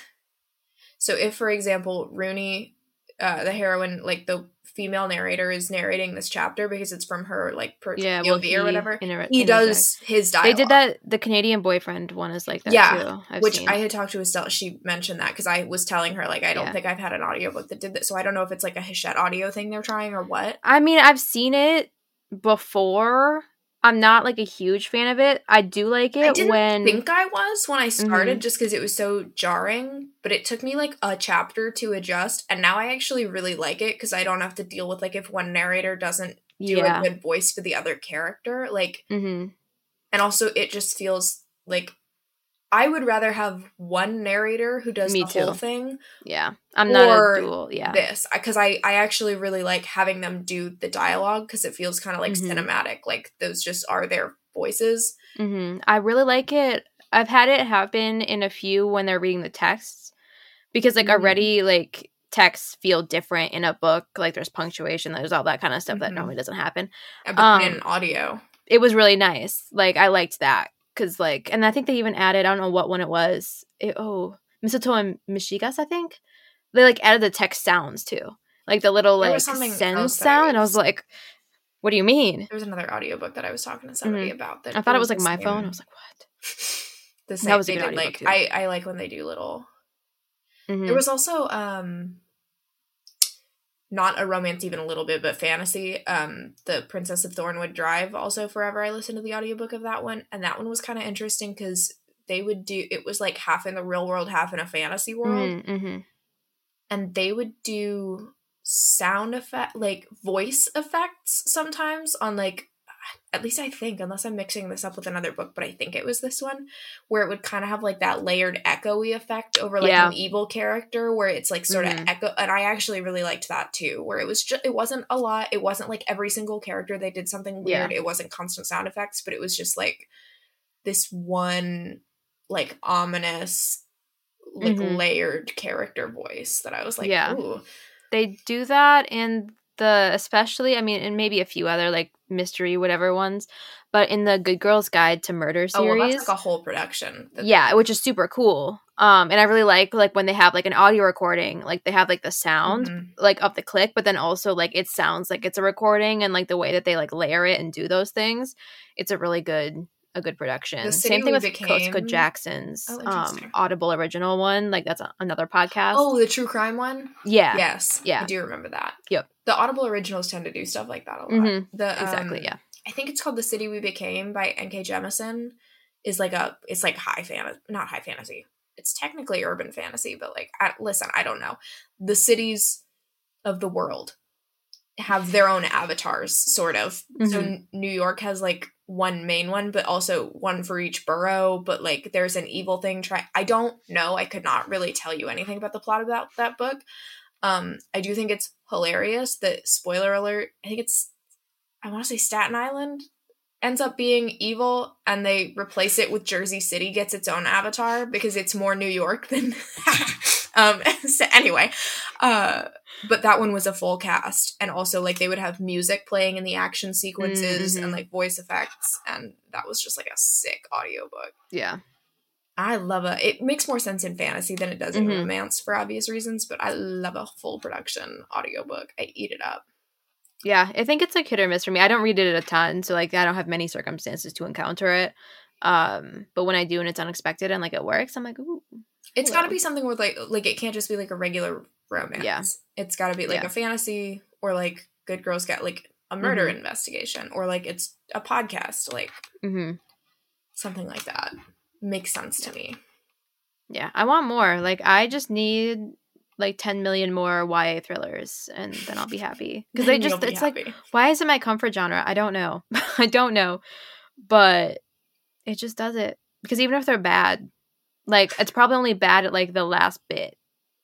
So, at least I've probably gotten to most of it and enjoyed it. One had kids doing like meth. Oh. And I was like, and they were these rich kids. I'm like, are rich kids doing meth nowadays? Rich kids? Yes. I was so confused because they were talking about drugs, and I was like, "Oh, doing meth? It's weed." And they're like, "No," and I was like, "Oh, it's cocaine." No, it's meth. And I was like, "Huh?" And they were on a cruise ship.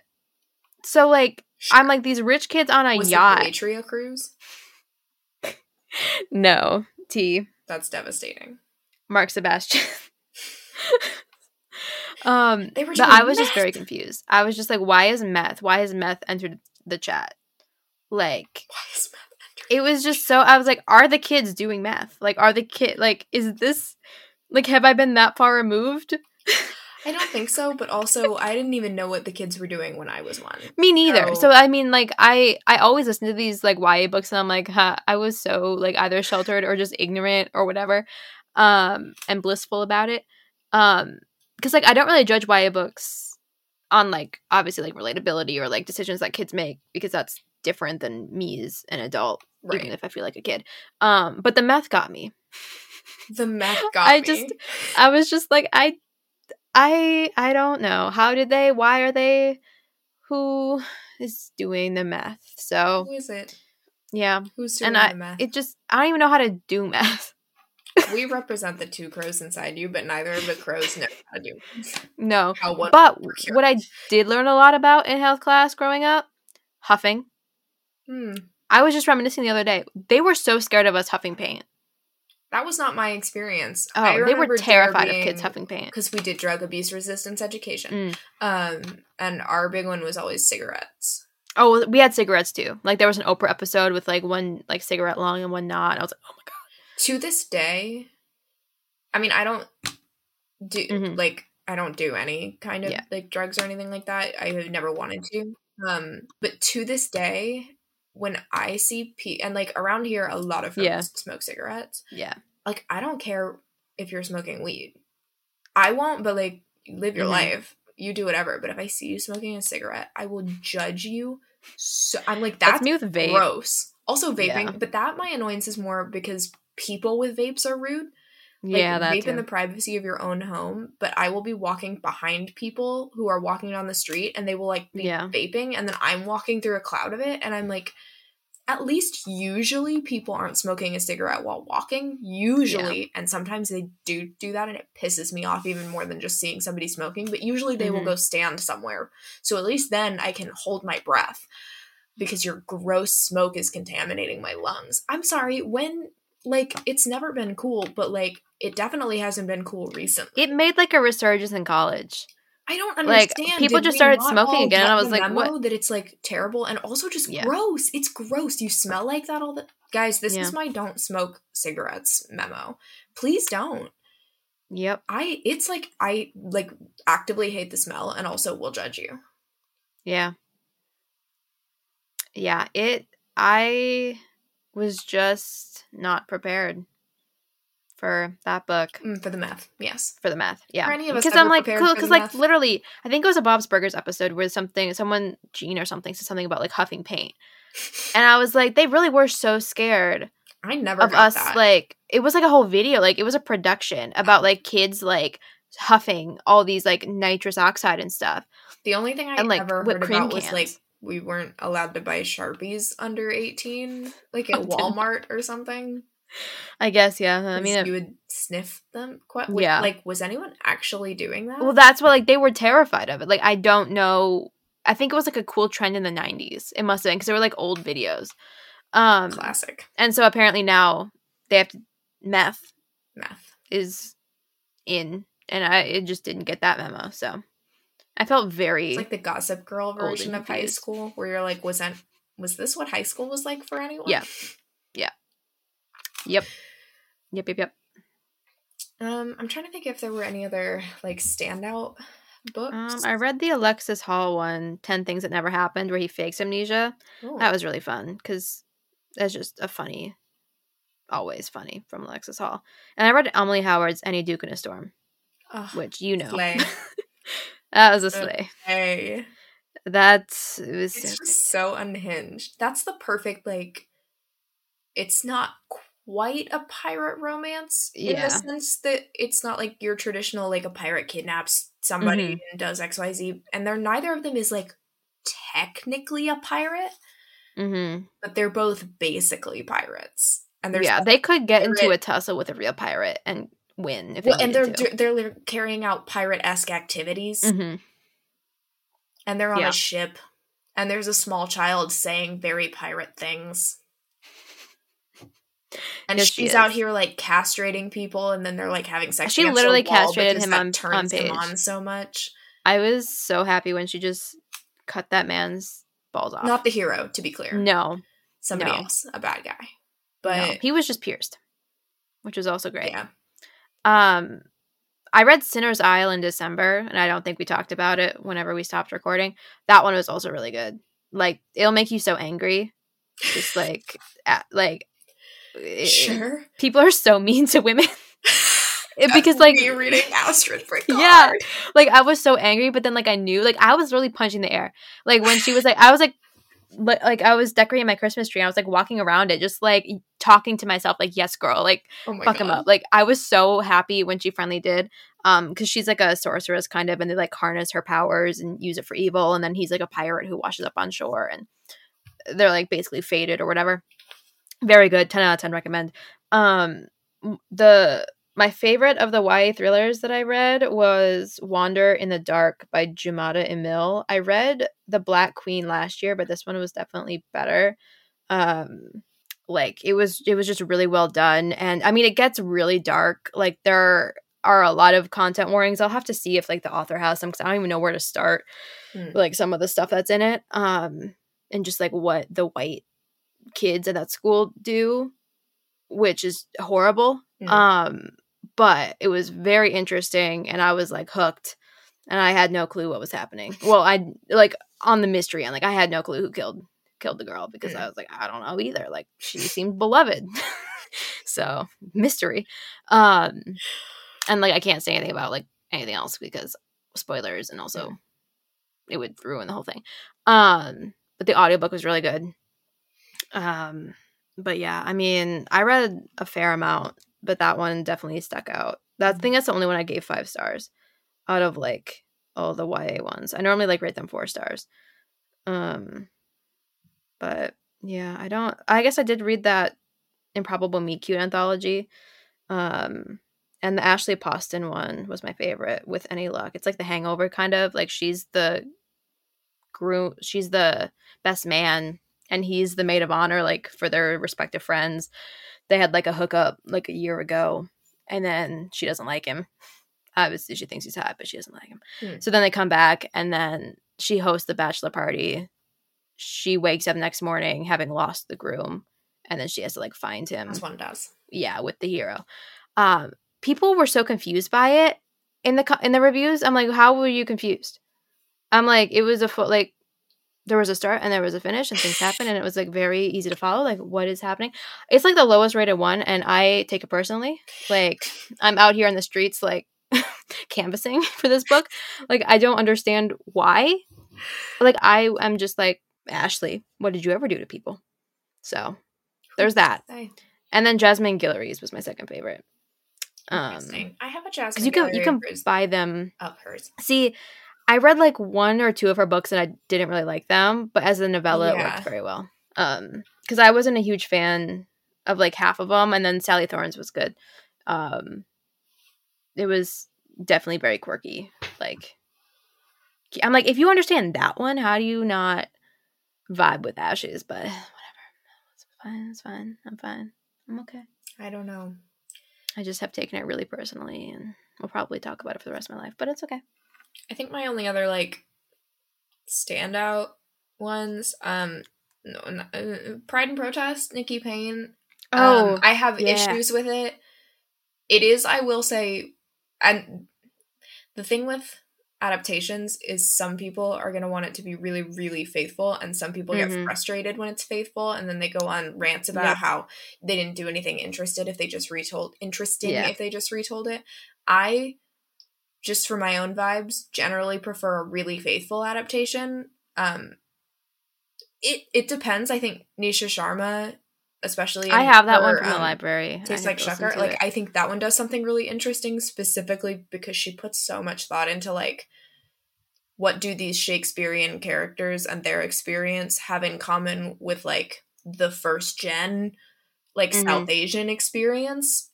And so it's not a 1-for-1 translation, but, like, there's enough 1-for-1 translation, but then also enough interrogation of, like, themes that it works. This one I think is the most faithful adaptation of Pride and Prejudice I've read. Like, it really is 1-for-1. I loved the mother. Slay. It was good. Like, I have issues. Like, I think I only would have given it about 4 stars. There were just, like, certain things that I didn't like, or especially, like, with their relationship dynamic that I didn't love.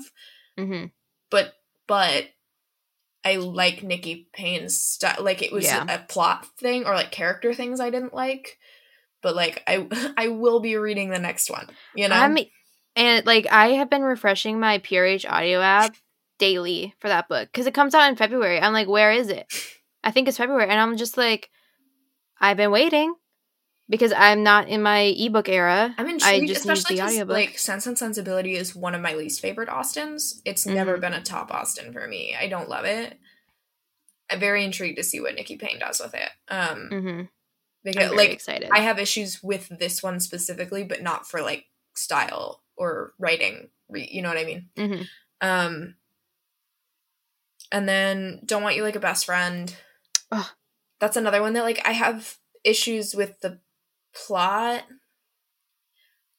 I think it just was, like, a little too, like, it felt like the third act, or rather, like, the conflict was the whole, like, second half of the book, where I was like, I needed a little bit more time to just be happy before the conflict. And also, I got to a point where I was very frustrated with, like, there was an obvious solution this entire time, and the people involved just wouldn't make the decision for no, like, really good. I mean, I get it, but also I was like, guys,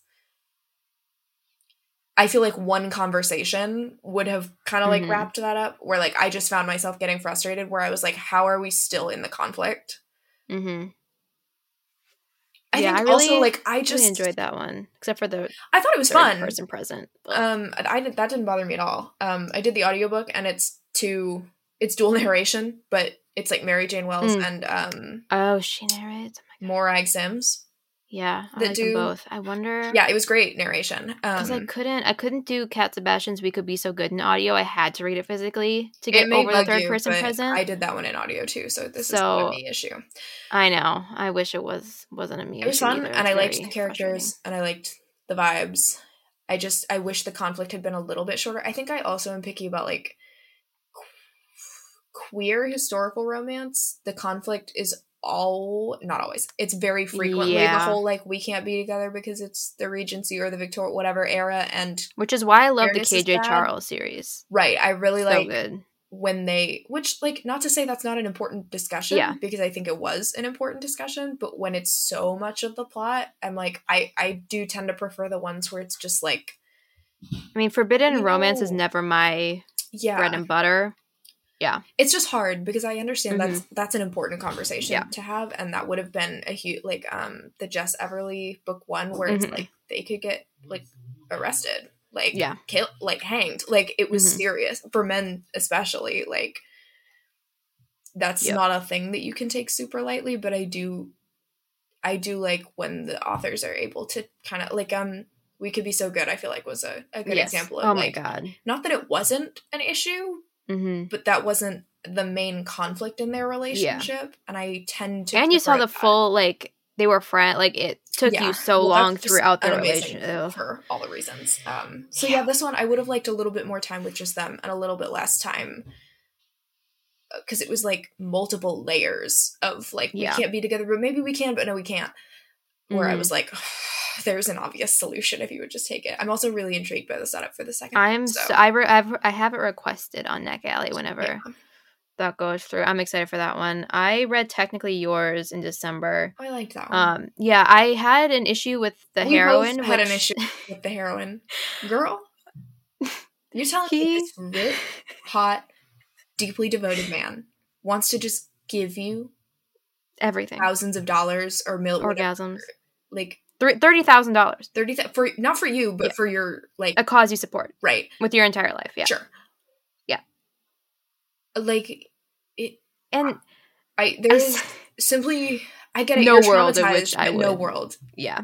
Because I didn't think like she fumbled she fumbled a billionaire, and not to say that she fumbled him in the sense that like she wasn't the catch, because she was the catch and he wasn't great, but he was also a billionaire, and I would have been a little bit sad to have like had a billionaire and then she wasn't even fazed by it. And I'm like, what do you mean?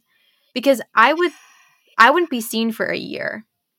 And then I just was like, this is actually the perfect man. Yeah, that's the thing. So I was just like, 1, jealous.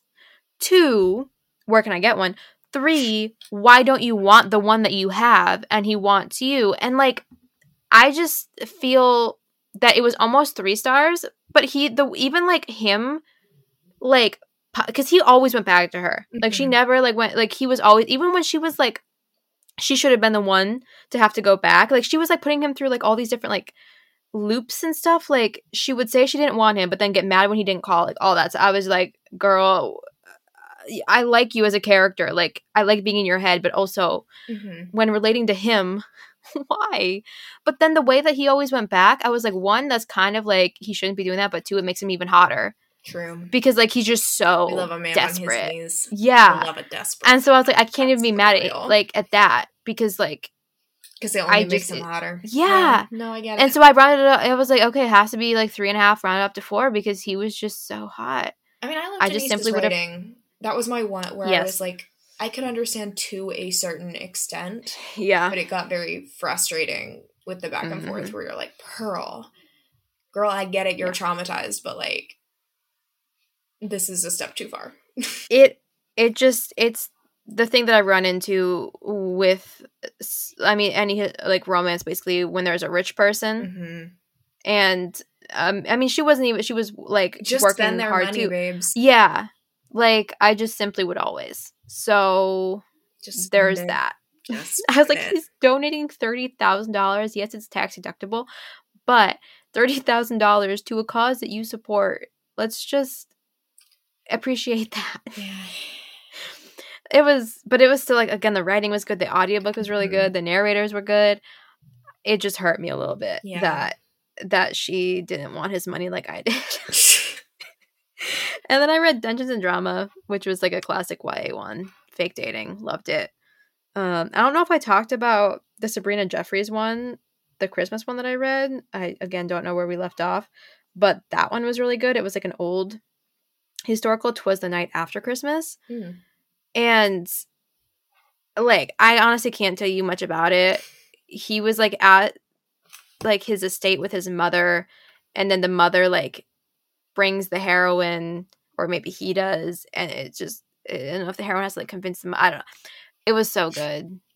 And I'm not remembering it, but it was perfect for everything I read on Christmas Eve. Things I read after we had already recorded. I don't think there was a ton. Oh, it's another forever book. I read a lot of forever books. But The Second Chance Year by Melissa Weisner, that ate. that I was like not expecting. I didn't know what to expect. But it was like a perfect like last read of the year. It starts or I don't know if it ends. It starts on New Year's Eve, where like she's had a horrible, horrible year, and she's living with like her brother's best friend, basically, because she's broke up with this other guy and doesn't have a place to live, and she's been living there, and she's jobless, and it's a whole thing. And they like have a moment, but like they grew up together. So this has never been a thing before, but like now they're having a moment on New Year's Eve. And then she goes to a party and she meets a fortune teller and wishes to do her year, or like to start the year over. Oh. So the book is her reliving her entire year. I do like a weird time travel moment. It was so like, it was like a really good, specifically New Year's or like last read of the year, first read of the new year type read, because the whole premise of this book is that she gets to do it over and do the things she wishes that she had done. And obviously, as we all know, that never goes the way that you expect. But just seeing like the way that she tries to be a different person and the ways that that actually is not good, but like she's still able to end up where she needed to be by the end of it.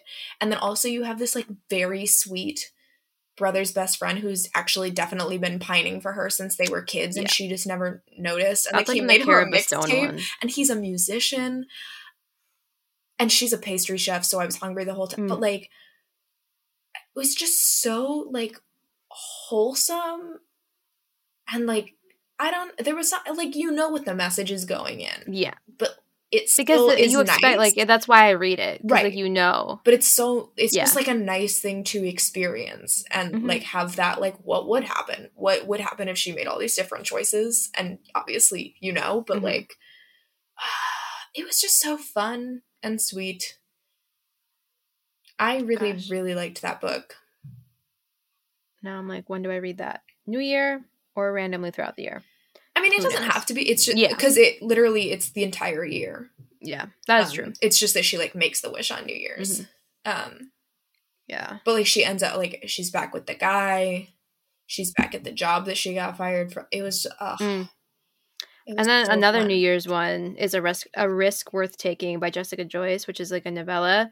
Takes place around like Christmas, New Year's, and that one was really good. She packs a lot into not a lot of pages. And like I knew it was going to be good because I really enjoyed her debut, but it was really good. I think she just like meets him at the bar. I think she's bartending and he's like at a work function, and then they like spend the weekend together over the holidays, and then kind of like have to go their separate ways and then come back to each other, which was really good. And we both read A Halifax Holiday, right? Did you read that? No. Oh my God, I'm a liar. No, I never did. Because it wasn't on Goodreads. I didn't want to. I was so angry about that. I literally is it on there Twitter. Yet? No, I looked yesterday because and then I forgot about it. I'm so So I went on Twitter and I was like, "Hey, are there any Goodreads librarians who could put this on Goodreads?" I just counted Margot Halifax twice because I wanted it in my Goodreads total, but she was like, "No, because it's not like for sale." And I'm like, but why are all her other ones there before they were like republished? People also and so put, then like fan fiction and stuff. I know. So I was like, so you're just a rule follower, which I respect, but also unfortunate. Yeah, and then literally she releases her newsletter one on Monday. Like she just released it, her new one, and that one was already on Goodreads. And I'm like, well, I don't know. This is a call out. If anyone knows of anyone who could put A Halifax Holiday on Goodreads, please do it. Yeah, I'll probably save it for next year, honestly. It's like a fun little treat because I need to read the other novella. But currently I'm in my mission to read all the Formula One romances, so it's not going well. They just put all the Lauren Asher ones for sale on Audible. Thought of you. And I was like, ooh. Yeah, those... I try not to, like, shit talk books on here very often because, you know, I work in publishing. Yeah. But I have to be so real. I read the first 2 books, and I'm going to finish the series because I'm committed to this bit where I read all the Formula One romances. Those books are bad. Like, first of all, I think that she should apologize to women for the male POVs. Second of all... Do you have anything you want to say to women? Sorry, women. Yeah, that's the vibes. Second of all, I don't feel confident she's ever watched an F1 race just based on the fact that I knew that these things didn't make sense having watched like one. I was like, that's not how that works. Mm-hmm. So I have a lot of feelings. However, if you are in F1 and are like, I could use a like fun, quirky little nonfiction that isn't intense, How to Be an F1 Driver by Jensen Button, that's my 1 5-star read of the month. Minus, all the forever books that I don't write. Because it's not even like a memoir. It's, as the title suggests, it's set up as like how to be an F1 driver, like lessons that he learned over the years. But it's basically just him telling silly, goofy little stories. And that was so slay of him. Silly, goofy little time. He's like, here's how expensive it is to own a yacht. It was a horrible mistake. I bought 2. Oh, that's the one that I sent you where he talks about like just loving his motorhome and going home and opening up the fridge and seeing his beloved Baby Bells, which took me so off. Like, I was caught so off guard. At no point had he talked about Baby Bells prior. It wasn't like a running bit. It was just randomly he was like, my beloved Baby Bells. And I was like, Hannah? It is I. You just needed the Triscuits. Oh, God. They're so good. May I proposition you? I have a proposal for you. Okay. How about you read Immortals After Dark? How about you just do it? How about you just at least get to Kiss of a Demon King so that we can talk about it? What if you just do it? What if?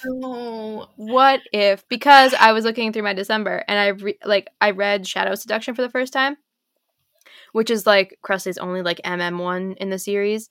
And I had previously not read it because I fucking hated Cass, one of the heroes, in the book where he like debuted in, but it wasn't like Shadow's Claim, like it wasn't like his book. like he's I a hated Broadway performer. He debuted and I threw tomatoes at him. I was so angry.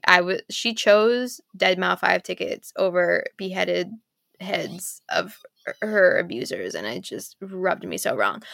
But I got over that kind of in the year between, and I listened to the audiobook because I just had things to do, and I was like, I'll just listen to it. And Robert Petkoff narrated it, and it was so good. I know, and it was so good. So I was like, okay, I have to reread the other one where I hated him. And getting his perspective made me hate him a whole lot less. I was still angry for other reasons, and it felt like a very long book, so it wasn't perfect, but it was vastly improved by me not hating him.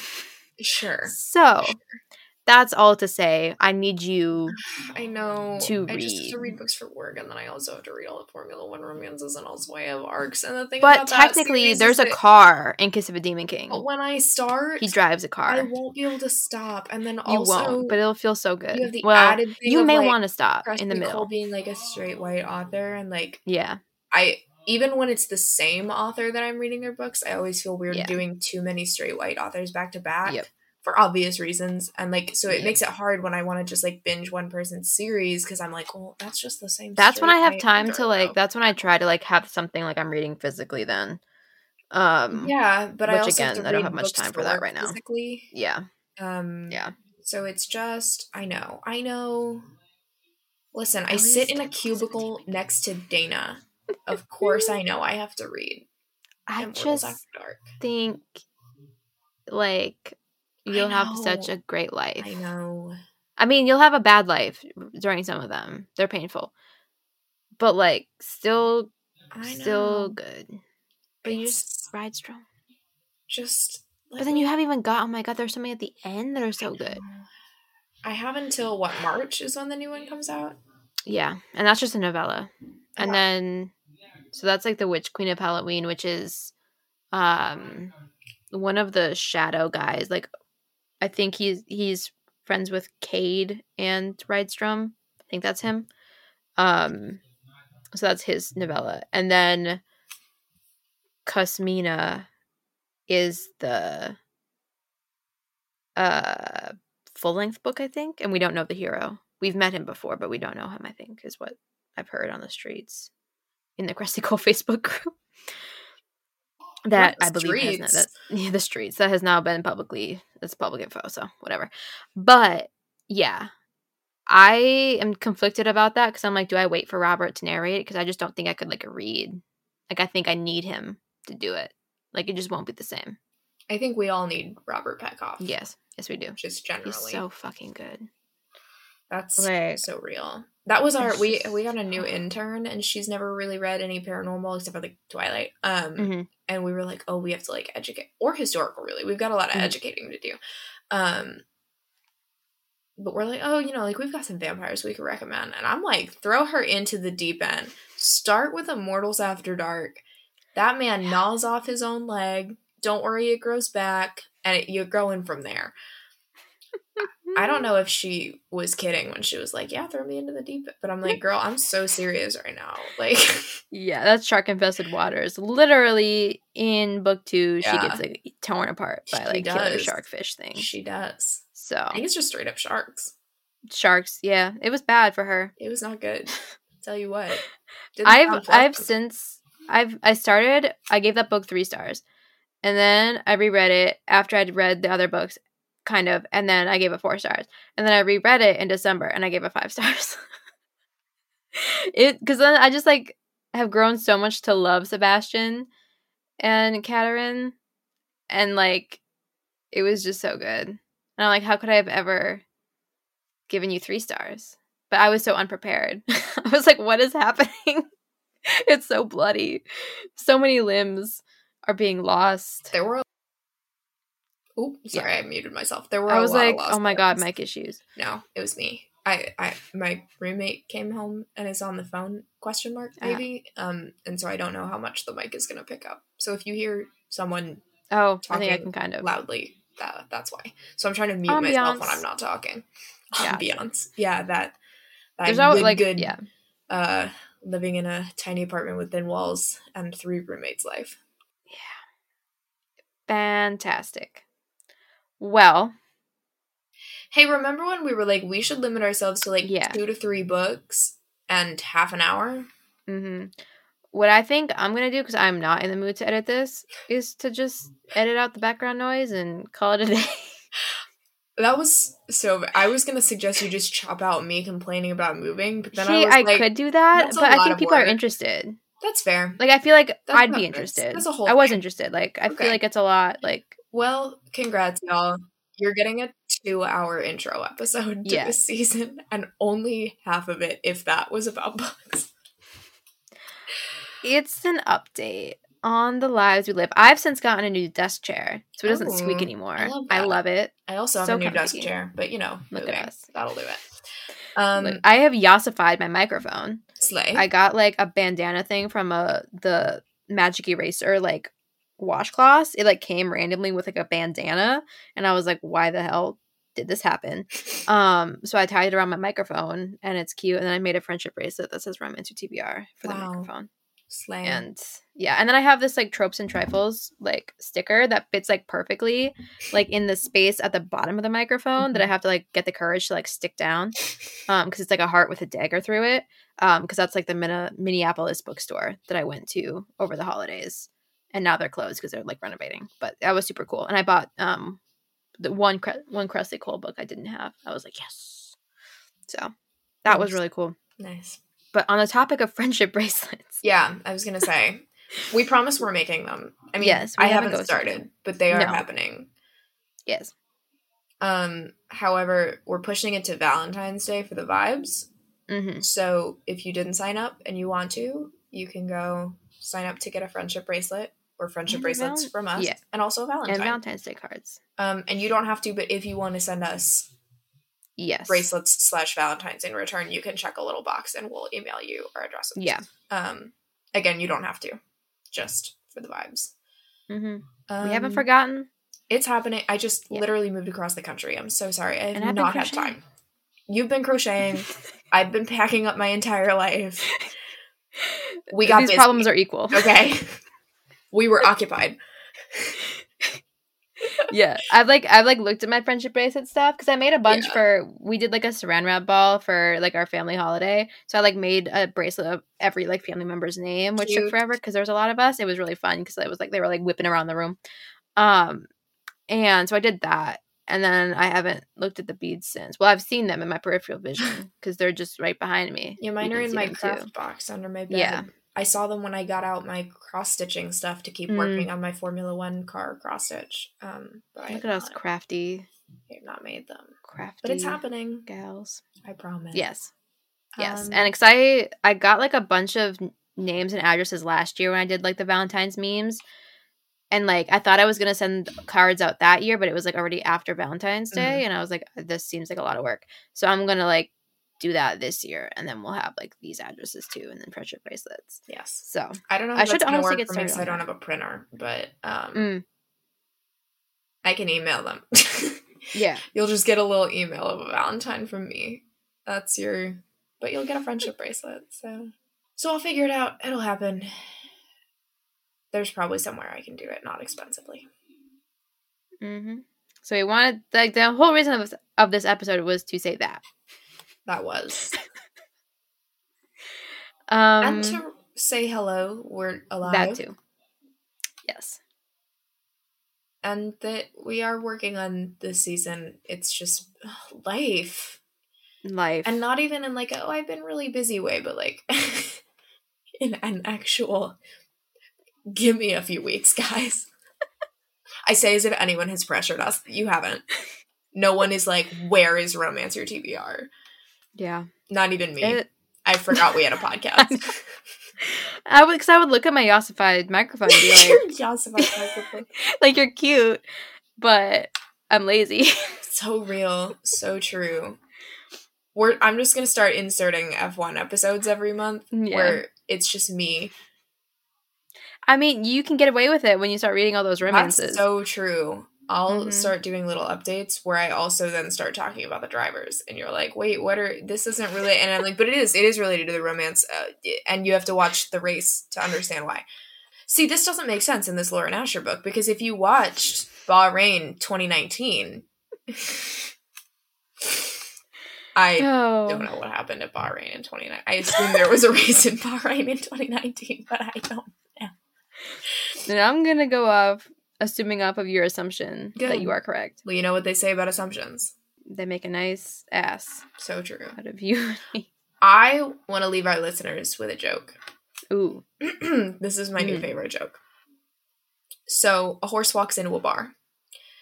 Clip, clop, clip, clop. Clip, clop, clip, clop. And the bartender says, hey, you're in here a lot. Are you concerned that you might be an alcoholic? And the horse says, I don't think I am. Poof, the horse disappears. Now, this is funny because Descartes, the philosopher, famously said, I think, therefore I am. So when the horse said, I don't think I am, he ceased to am. He no longer existed. Poof, he disappeared. Which I could have led with. I could have, so you would have the context, but I didn't want to put Descartes before the horse. Wait, where's my... Hold on. Nobody move. Is the microphone, or is the remote back? Oh. I don't know where my microphone is. I was doing it to my mic that's not plugged in. Yes. And with that, yes, that concludes the first episode of season 3. We made it. We did it. We didn't put Descartes before the horse. We did not put Descartes before the horse. We instead started with 2 crows. Actually, we did put Descartes before the horse because we talked so long before the horse, which was Valentine's stuff.